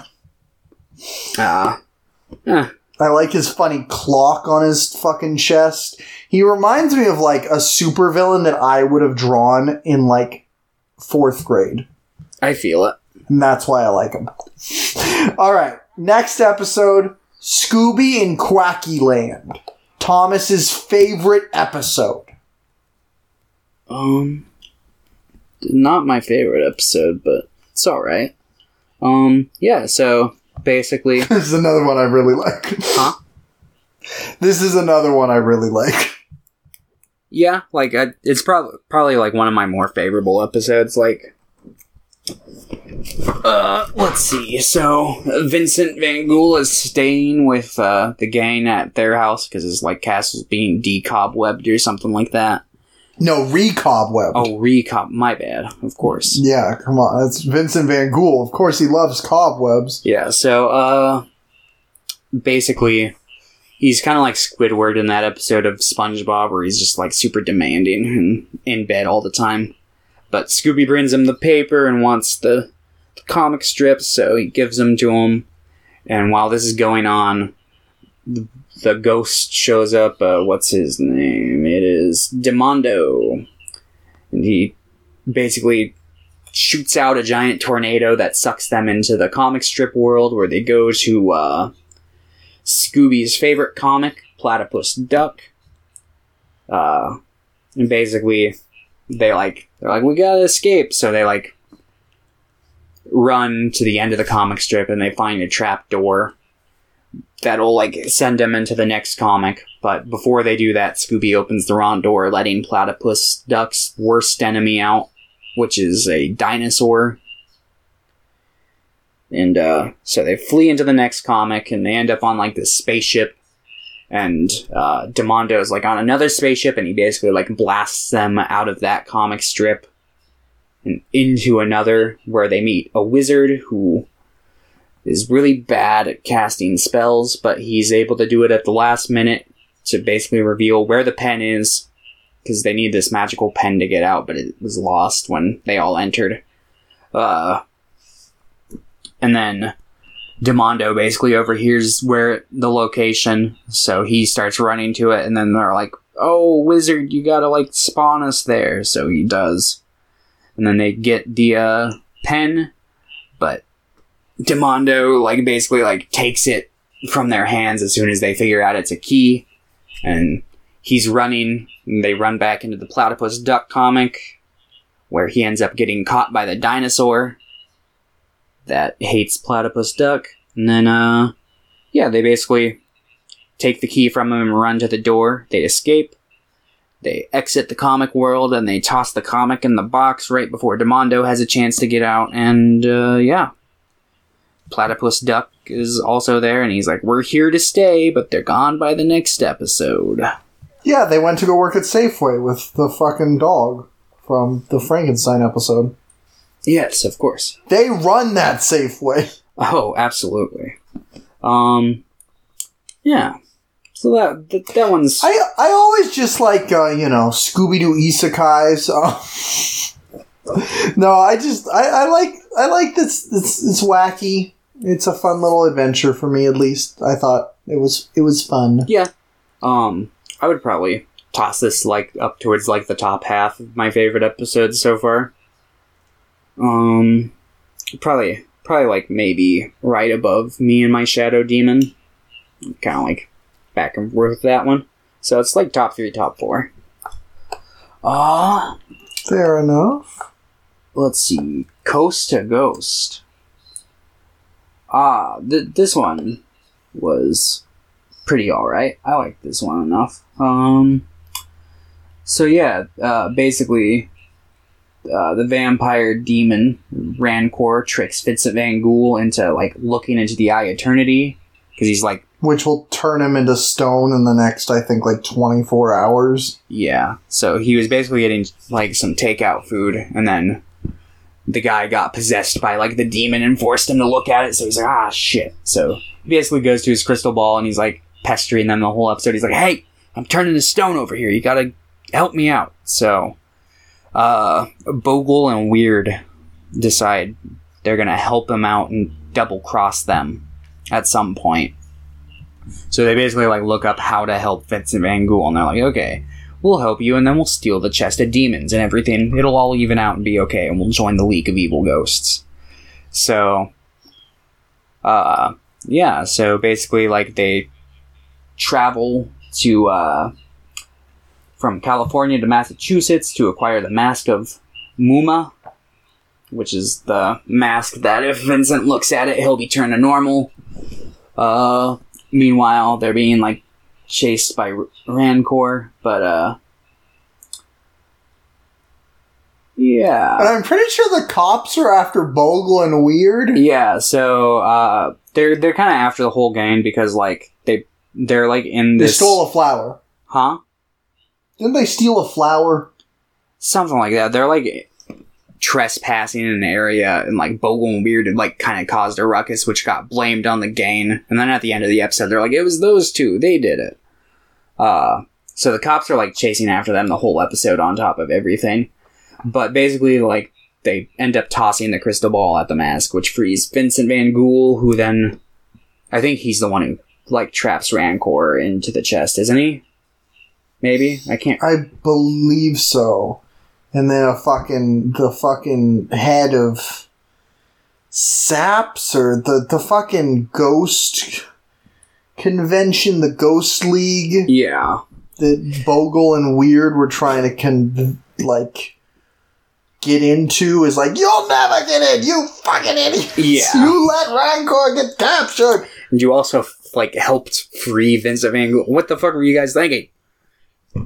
But yeah. So that was that episode. It was alright. Like, I enjoy it. It's probably, like, toss it up to the top 5. Yeah, it's pretty fun. It's pretty fun. I like Bogle and Weird's dynamic of them trying to be double crossing and just, like, failing. Yeah, they're like handcuffed to Scooby and Shaggy the whole episode. So it was interesting, to say the least. The Ghouliest Show on Earth, episode 12. So, so they go to Dewville to visit Scooby-Doo's parents, who are completely different in this episode. So, I mean, so hear me out here. Scooby-Doo's dad looks like it could be him. He has the same color, he just looks older, he's wearing glasses now. Theoretically, dogs age fast, obviously, right? Scooby's probably, like, 3 or 4. So, I mean, that's fine. The real question is Scooby's mom, right? So here's my theory. Scooby-Doo's mom got hit by a train. And that's his stepmom. I'll allow it. Alright. Okay. So we fixed your show. There we go. Yeah, so basically, like, they arrived at Dewville and they're like, oh, where's the welcome party? What the heck? But where's my fun? Scooby's, like, actually pissed. He's, like, actually angry. He's like, where is my party? Yeah. And it turns out there's a free circus in town, and his parents are super cheap and they love free things, so they're trying to take it in and have as much fun as they can. So, like, Scooby and the gang go there, and, you know, they like it. Flim Flam, like, signs a deal with, the dude there. The Ringmaster. Yeah, the Ringmaster, who is actually a ghost named Professor Phantasmo. Great name. Yes, but basically, he's got this music playing that, like, hypnotizes everyone into thinking, like, they're in a pleasant carnival, but it turns out it's just a bunch of monsters and gross stuff. And, like, Scooby and Shaggy see this because they ended up, like, going into this, like, shut down, like, attraction. It's like a House of Mirrors or something like that. I don't know. It's some little castle that's closed off, but Bogle and Weird, like, try to trick them to go in there. But yeah, so they see that this place is, like, not what it really seems, so they, like, get everybody out. They're like, oh, we gotta get out of here. So they, like, flee back to Scooby-Doo's parents' place, and I'm pretty sure that the like Pixar team saw this before they made up, because they're like, it's time to go up, and there's like balloons on their house because Phantasmo is like basically like trying to get their house back at the carnival. He drops it back down, and like Scooby's parents are pissed that they've like forced them to leave this oh so fun free carnival, and then they're like super ecstatic to be back, and it is there where Flim Flam is like put under mind control. I think Daphne is too. I think, isn't it like everybody but Scooby and Shaggy pretty much, if I remember correctly? Scooby, Shaggy, Scrappy, I think. Okay, well, basically like they like end up destroying the music machine, and then everyone can kind of see what's really going on, and then and everybody's like, oh god, Professor Phantasmo is old! Yep. And wrinkly!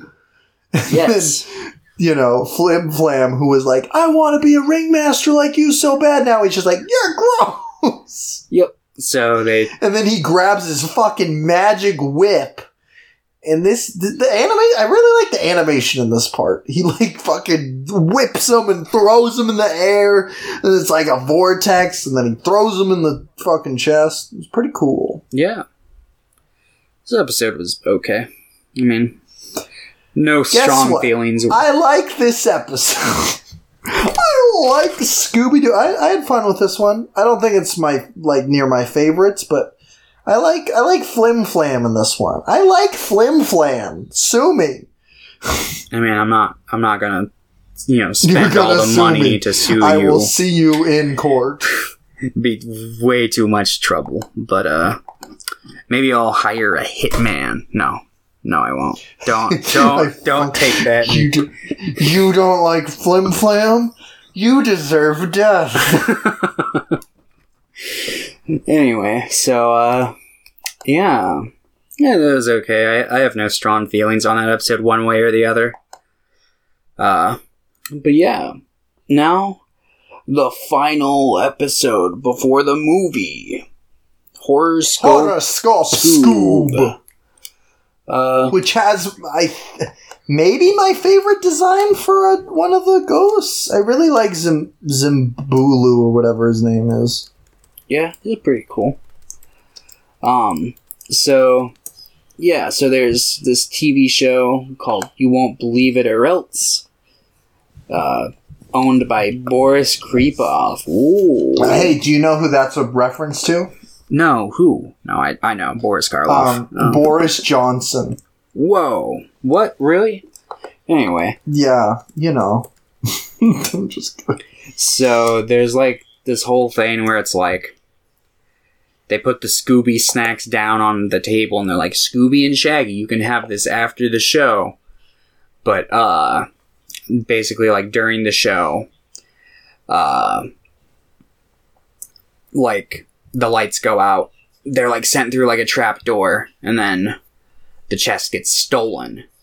And Vincent Van Gogh is like, oh, Boris, did you do this? And Boris does the thing that no one should ever do when they're being accused of something. He got super offended that he was accused and stormed off.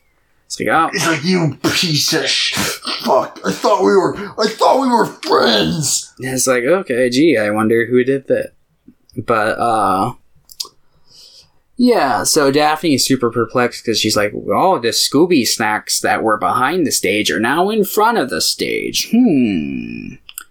And they think that the ghost had stole it, but he's looking for it. And then at the end of the episode, it's like revealed that, Boris really did steal it. Yeah, they figure it out because there's like, they find the TV guide that says that he's going to open it on live television. And he's like, oh, what the fuck? So he goes, so Vincent confronts him. He's like, hey, what the hell? Don't open that box. Are you stupid? He's like, you always thought I was lesser than you in, like, ghoul college. And he's like, what? No. Maybe, but no. And then he basically reveals, it's like, I'm going to open this box, but they stop it from happening, and they capture the lion guy, Zimbulu. And, yeah, it's revealed that there was like a lever that basically just rotated the stage once they were in the trapdoor. And that's how the Scooby Snacks ended up in the front, while the chest ended up behind the stage where Boris stole it from there. And yeah. They find the chest, and yeah, I pretty much forget what the resolution of the episode is beyond that. So the psychic that was randomly appearing, there was like a medium named Tallulah. Oh, yes, that's right. She was secretly a giant lion demon in disguise. Yeah. Named Zimbulu, and he reveals himself, and he's like, I'm gonna get you, but then, obviously, he did not get them, and instead, he got in the box. Yes. Yeah. Yeah, what'd you think of this episode?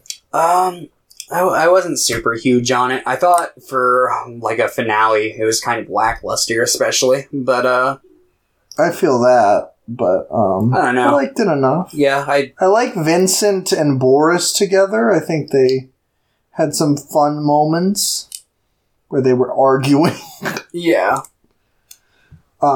And like I said, I really like Zimbulu, and I like that reveal. He's like, I'm not a medium. I'm not a small lady. I'm a giant lion demon. Yeah. All right. Yeah. But yeah, we finished the show. What'd you think of the show overall? Yeah, it was okay. It had its moments. I think, I don't know. I wasn't super crazy about it. I'm not going to give it like a super high score or anything, but... You're not going to give it a 10? No. Surprisingly. Wow. That is surprising. I mean, I don't know. Like, it was okay, I guess. Like, it had its moments, but overall, the highlight for me was just kind of like, seeing the scat... Shh. Oh, man. The scat, the shit fetish. There was just shit everywhere. I was going to say Scabby and Shoogie. That was totally not it. Scooby and Shaggy. I like seeing them, obviously. And Shaggy red shirt. Yeah. Vincent Price. The red shirt. Vincent Price was obviously, like, the best part of the show for me. I always enjoyed when his character was on the screen just because it was, like, Vincent Price, and it's like, yes. But...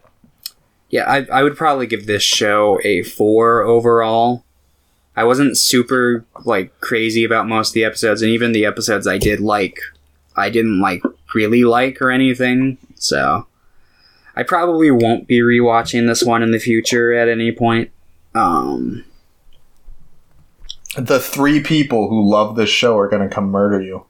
They can fucking try. I like this show... Not like, I didn't love it or anything, but I liked it. I did love a few of the episodes, but there were quite a few other episodes that dragged down. And my biggest issue with this show was what I was hoping. I was hoping this would be like, I wanted Daphne to be like a character, and she just like wasn't a character. She was just kind of there. Yeah, I agree. That was a big issue I had, and I think that's solved in the movie pretty well. Yeah. Because she's, like, actually a character. She's, like, the main character. Yeah. Yeah, but I would give it a 6. I still enjoyed it.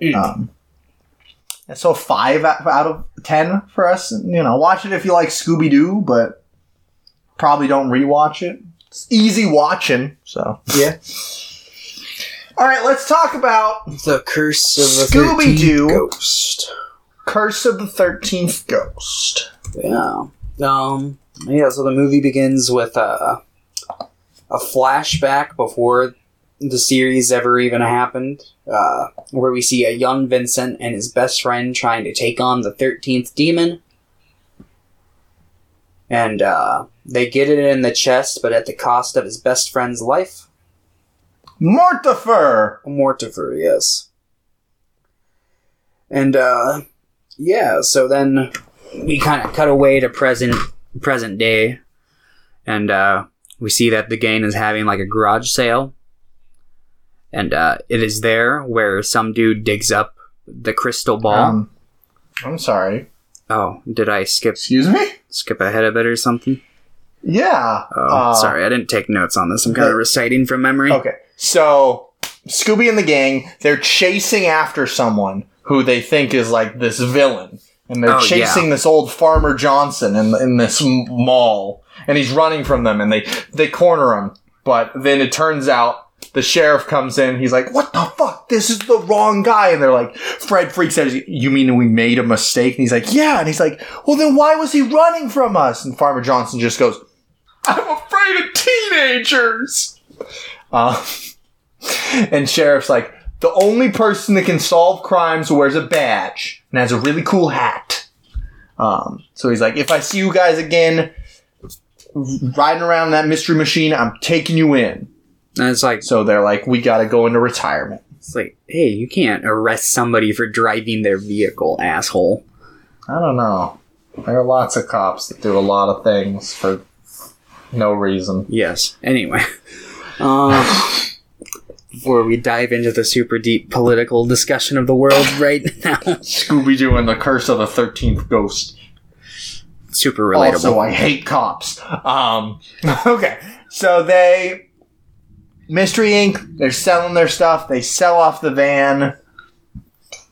And, at this garage sale where they're selling everything, some dude comes across the crystal ball. And they're like, oh shit, no, you can't have that, but also don't put it away. As immediately they pull out the crystal ball, and it just zooms in on Scooby and Shaggy, and they're just like, oh god, no! Yeah, they really don't want to capture this 13th ghost. So basically, we find out that, like, Fred and Velma, they went away for, like, a summer. I forget what they said, what Velma was doing, but, I know what Fred was really doing. I can't remember what they thought he was doing, but Fred was at cheerleader camp, which I like. It's a spoiler for the film, but okay. My bad. It's okay, you already said it earlier. So it's not really a spoiler anyway. Yeah. So, what's it called? So basically, yeah, they have the crystal ball, and then, like, Vincent gets through to them, and he's like, oh, I've been trying to get in contact with you for months. I've found the 13th ghost. And they're like, no, you didn't. Shut up. But, he's like, you guys need to come and, like, capture it with me. And so, basically, yeah, they set up. They're like, what the heck? Fred is super off-put by the secret summer that Daphne, Scooby, and Shaggy had. He's like, wait, what happened? You guys, like, what? You have another van? What the heck? Yeah. Like he's like, and it also has the initials MM, and he's like, what is it? Was that a mystery machine? He's like, of course not. And then she never says what it actually stood for, because, like, Velma's like, what was it? Mystery machine? And she's like, no, but that's much better. Like, no, but that's good. That's good. I'm keeping it. Yeah, so they go with that. I'm sorry if you hear the lawn mowing. I think my dad's mowing the lawn. But, nice. So, anyway, yeah, so they're like, alright, well, we can't do any regular mysteries, so let's go to the Himalayas and figure this out. And, of course, like, Velma's like, what the heck? You guys didn't actually deal with real ghosts. That's not real. I mean, first, they have to go to Van Ghoul's winter home first, which is not in the Himalayas. Oh, I thought they went back. They have to... Okay. No, they have to go get him first. And I don't know where he is. He's in some abandoned fucking building, like mansion. That's where they first see fucking what was his name? Asmodeus. Yeah. They see Asmodeus, the demon, ghost guy. But they do find Vincent Van Gogh. He's trapped in like a tomb in his basement. And they get him out, and he's like, oh, thank you. And then they take Vincent Van Gogh's plane. Yes. And that's how they get to the Himalayas. And then Fred's like, what the heck? Shaggy's flying the plane? Yeah. Because he's like, he's having a tough time taking orders from Daphne. He's always used to saying orders, and she's been like, okay, let's do this, because she knows all this stuff. And he's like, what? And he says in the plane, he's like, I'm fine when professionals are doing it, it's fine. And she's like, maybe you should go talk to the captain. And he goes up there, and it's Shaggy, and he's like, oh god. And then he goes and buckles his seatbelt and just like stares in front of him. Yeah. So, yeah. Scooby-Doo also calls Fred a fat ass, pretty much. Fred's like, Scooby's being a flight attendant for whatever reason, and he asks Fred, do you want peanuts or fucking chocolate or something? I can't remember what the other snack was. And he asks, for one of each, and Scooby's just like, oh dear, and then just drops them in his lap and walks away. Yeah. So, basically, they arrive back at the Himalayas because they're like, all right, Shaggy, what did you do with the chest? He's like, oh, I mailed it back to, like, your house at the Himalayas. And he's like, I didn't live there. That was a... Air boo and boo! Yes, an air boo and boo. Anyway. Oh yeah, while they were on their way to capture Vincent the first time, they're like chased down by like this phantom car. And it's like this little chase sequence, and they end up like going off the edge and into the river where the rubber ducky shows up. Yeah, good old rubber ducky. Oh yes. Rubber ducky, you're the one to make the best thing lots of fun. Rubber ducky, I'm awfully fond of you. Yes. No. But yeah, so, let's see. So, they arrive, they spot Bernie Allen, who is, like, the dude who inquired about the crystal ball at the garage sale. And they're like, what is he doing here? His check bounced. How did he get over here? So, Daphne, Van Gogh, Scooby, and Shaggy decided to follow him, but the phantom car shows up and revs its engine, which causes an avalanche. And basically, like, they're, like, sliding down, and they're heading towards, like, this castle, and they're, like, or the temple, and they're like, oh, Vincent, you can just, like, do a magic spell and open the door, and he's like, I have to tell you something. They're like, do it! And he's like, ah! Yeah, he basically is having, like, he's lacked the ability to cast magic spells since, the 13th ghost has showed up. So yeah. They, like, crash into the door, obviously, and find their way in, but they're, like, snowed in. And let's see. Reading the wiki here. Fred and Velma are like searching the post office where they meet Flim Flam, who is now older. Oh man, they credit it. Do you like Flim Flam more in this? More in this, yeah. Like I said earlier, I think the voice actor was like part of my big issue with Flim Flam. I thought it was a lot more tolerable in the movie. He's also, like, not in it, like, a whole lot. He shows up more towards the end than he does anything. But yeah, he doesn't show up until, like, I want to say, like, 35 minutes into the hour and 20-minute movie. But yeah, he basically, like, shows up and helps Fred and Velma out. And then he's like, oh, also, yeah, Chest of Demons. But it's, like, a cooler. And it scares, like, Velma and Fred, when they, like, first open it, because it's, like, foggy. Oh, man. So, yeah. Oh, man. Okay, hold on. I don't know if you can hear that, but it's like right by my window. Okay, I can hear it, but it'll be fine. It'll be like fun, like atmospheric music. Yes. So, let's see. Asmodeus, has been waiting for Van Ghoul, and, like, he chases the four. They find the chest and, like, basically some of, Shaggy's old stuff in the van. And yeah, so Asmodeus is, like, chasing them.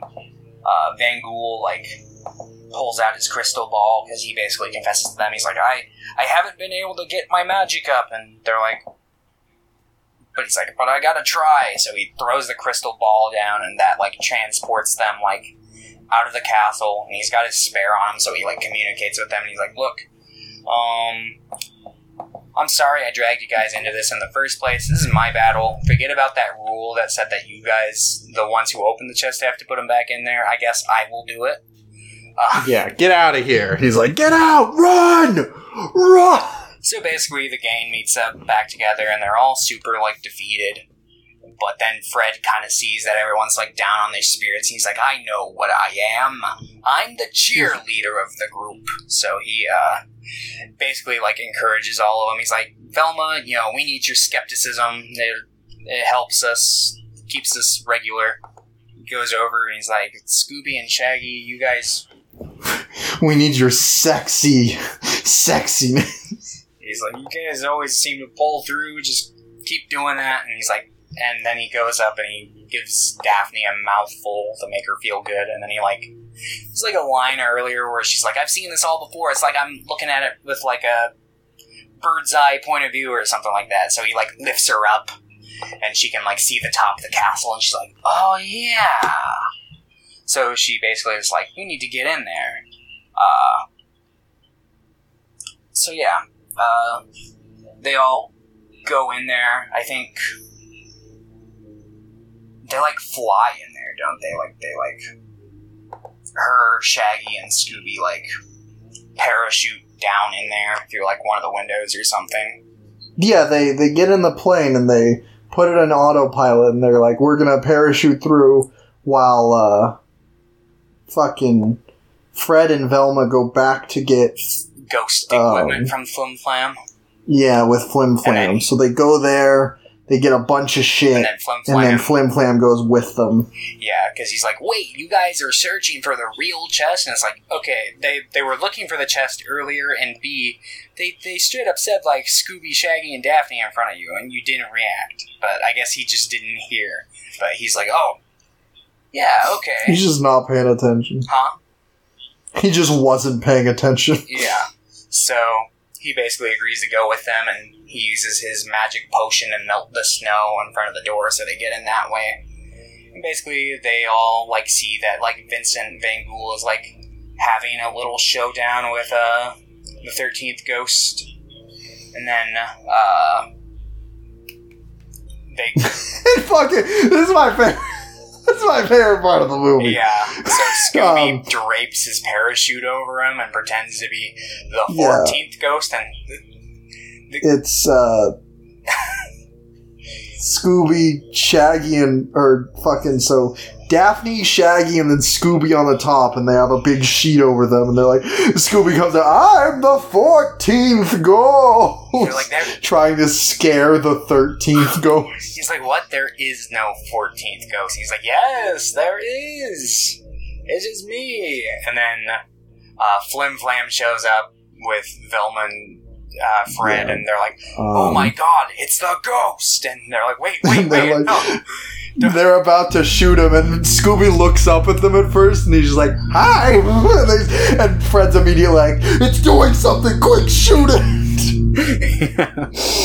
So they rip it off, and then the 13th ghost gets the chest back from Vincent Van Ghoul, and he's about to open it, and they're like, wait a second, only a living person can open the chest. And the 13th ghost is like, oh, and runs away, and they're like, after him. So they chase him. And they use the big vacuum.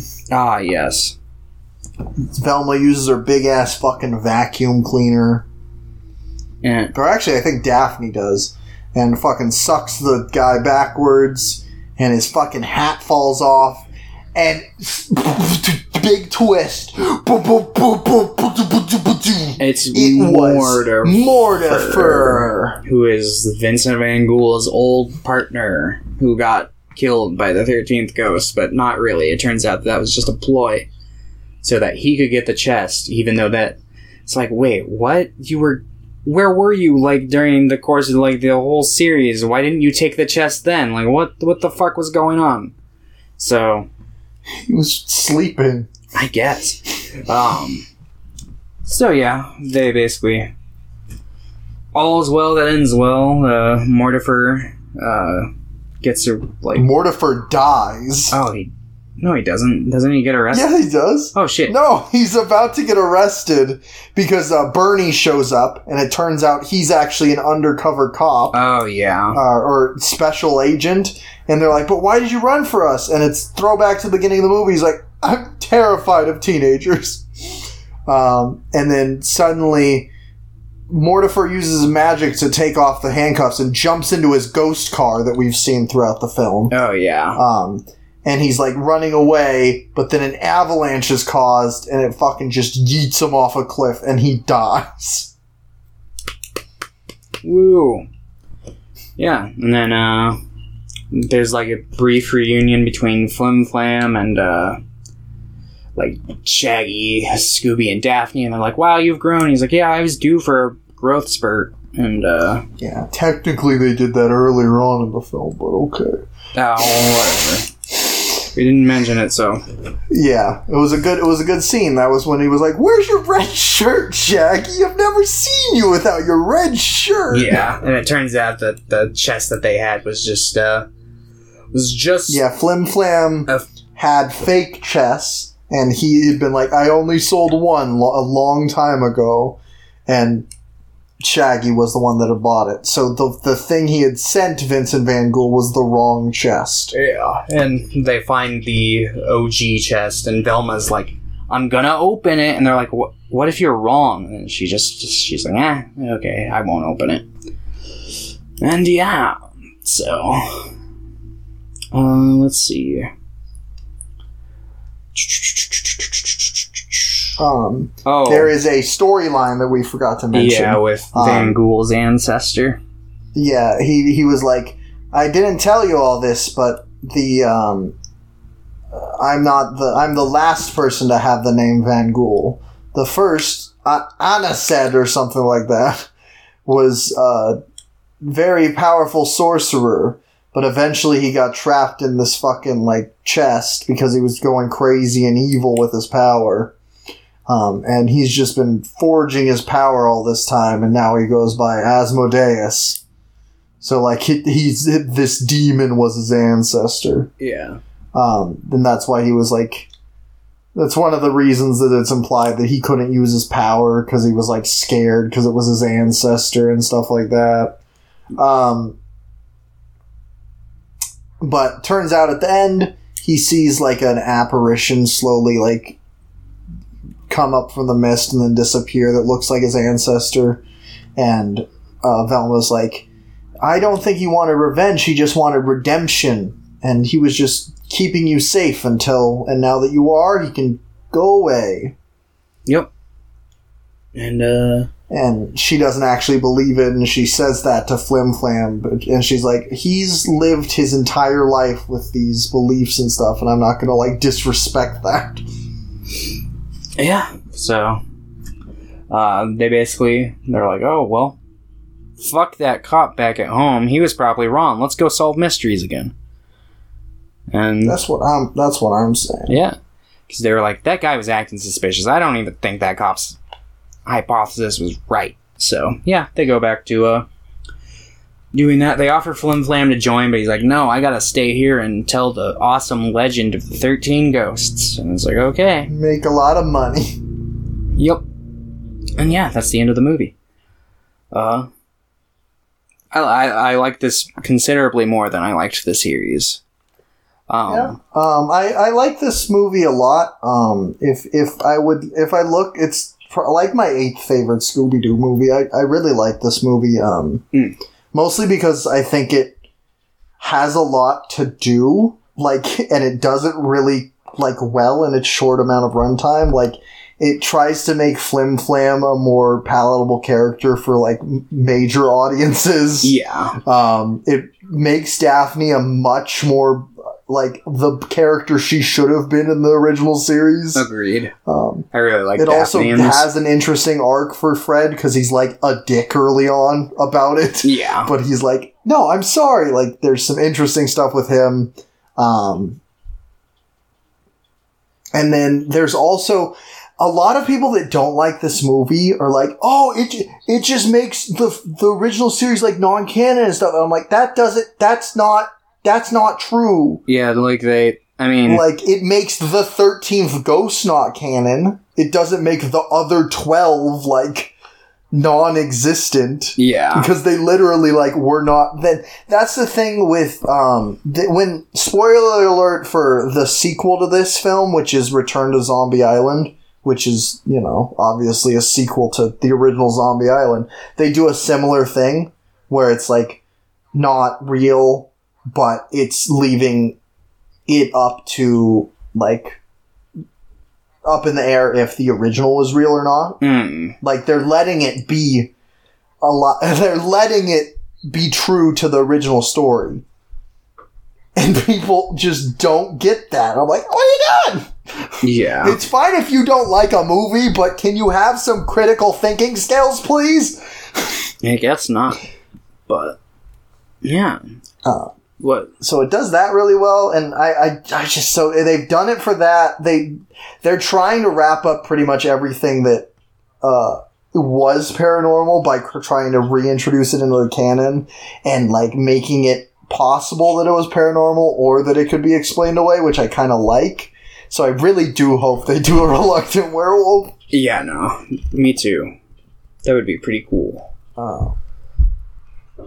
They have done one other racing Scooby-Doo movie, but it was a fucking WWE racing movie. Ugh. And it was bad. And they had CG cars, and it was CG cars from 2013 or some shit. The CG cars in this were fine. If they did it now, I think it would be fine, but I would prefer if they went back to 2D animated if they were going to make another Reluctant Werewolf. Yeah. I feel what you're saying. They probably wouldn't, but... Yeah. But yeah, so... I would... Also, I don't know if this is... from what I was looking through while you were going on about the plot. I'm pretty sure this was the first Scooby-Doo film that was directed by a woman. Oh, that's cool. I'm pretty sure she also did... She also did Return to Zombie Island with, I think Ethan Spaulding was the co-director on that. Okay. Huh. It's a fun piece of trivia. Yeah, fun piece of trivia that I just found out because I'm so cool. There's a lot of stuff that I really like about this, and I really like Asmodeus's design. I like that they kind of based it off the head of the demon chest.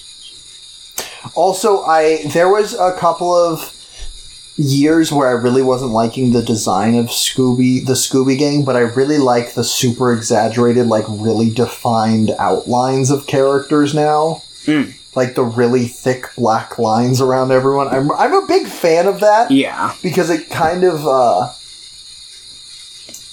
because in the original series, it was a flat background that was, just a painting pretty much, and then they would animate the characters over them. Mm-hmm.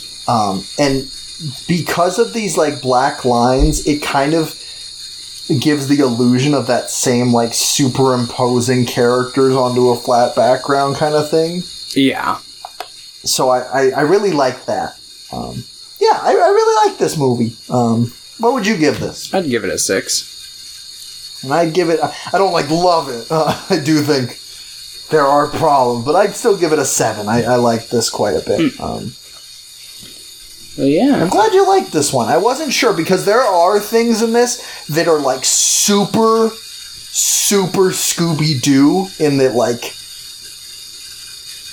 they're very cliche for, the Scooby-Doo genre in itself. Yeah.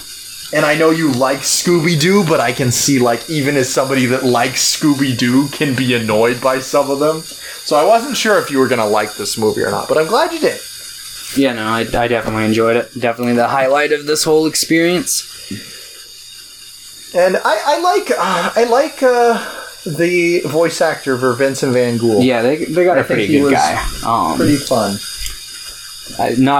Not quite as hard hitting as Vincent Price would have been, but he does a decent job. A nice attempt, yeah. All right, so yeah, thanks for watching. Thomas, what are we doing next week? Okay. B or V? I thought we were... is there secretly a B movie too? No. Let's go with B. Oh, you lucked out. Okay. Wait, what was V? V would have been Buffalo 66 and the Brown Bunny. But we're gonna do instead. Wait, Thomas, what did you think I said? Did you say you said B, right? B is in banana. Yes. Yeah, okay. That's what I thought you said. And that's not Brown Bunny? No, because Vincent Gallo was... Oh, yeah. Okay, because I'm Brown Bunny and Buffalo 66 both start with B. Yeah. Okay. Okay. Instead, we're going to be watching Memories of Murder and Mother. Oh my god. Oh my god! Yes. So, you may... Why those two? Because I still haven't seen Mother. I want to rewatch Memories of Murder. And I remember you telling me that they make kind of a decent double feature. So I was like, oh, sure. Yeah, I haven't watched them as a double feature, but I feel like they would. Yeah, so I guess we'll see. Mother is available on Hulu. Memories of Murder is not available to stream right now. I've got it on I have Blu-ray. a copy, though, yeah. Yeah, so that's exciting. I fucking love Memories of Murder. And then, of course, after that will be the Big 50. Yep. Boom, boom, boom. Which we'll be going over each of our top 50 movies. Maybe it'll be an hour. Probably not, though. It'll probably be 17 hours long. Not really. I'd kill myself. Yeah. No, all right, everybody. Thank you for listening. As always, have a wonderful day. Tell your grandmother all that jazz. Yep. All right. All right. Adios. Arrivederci.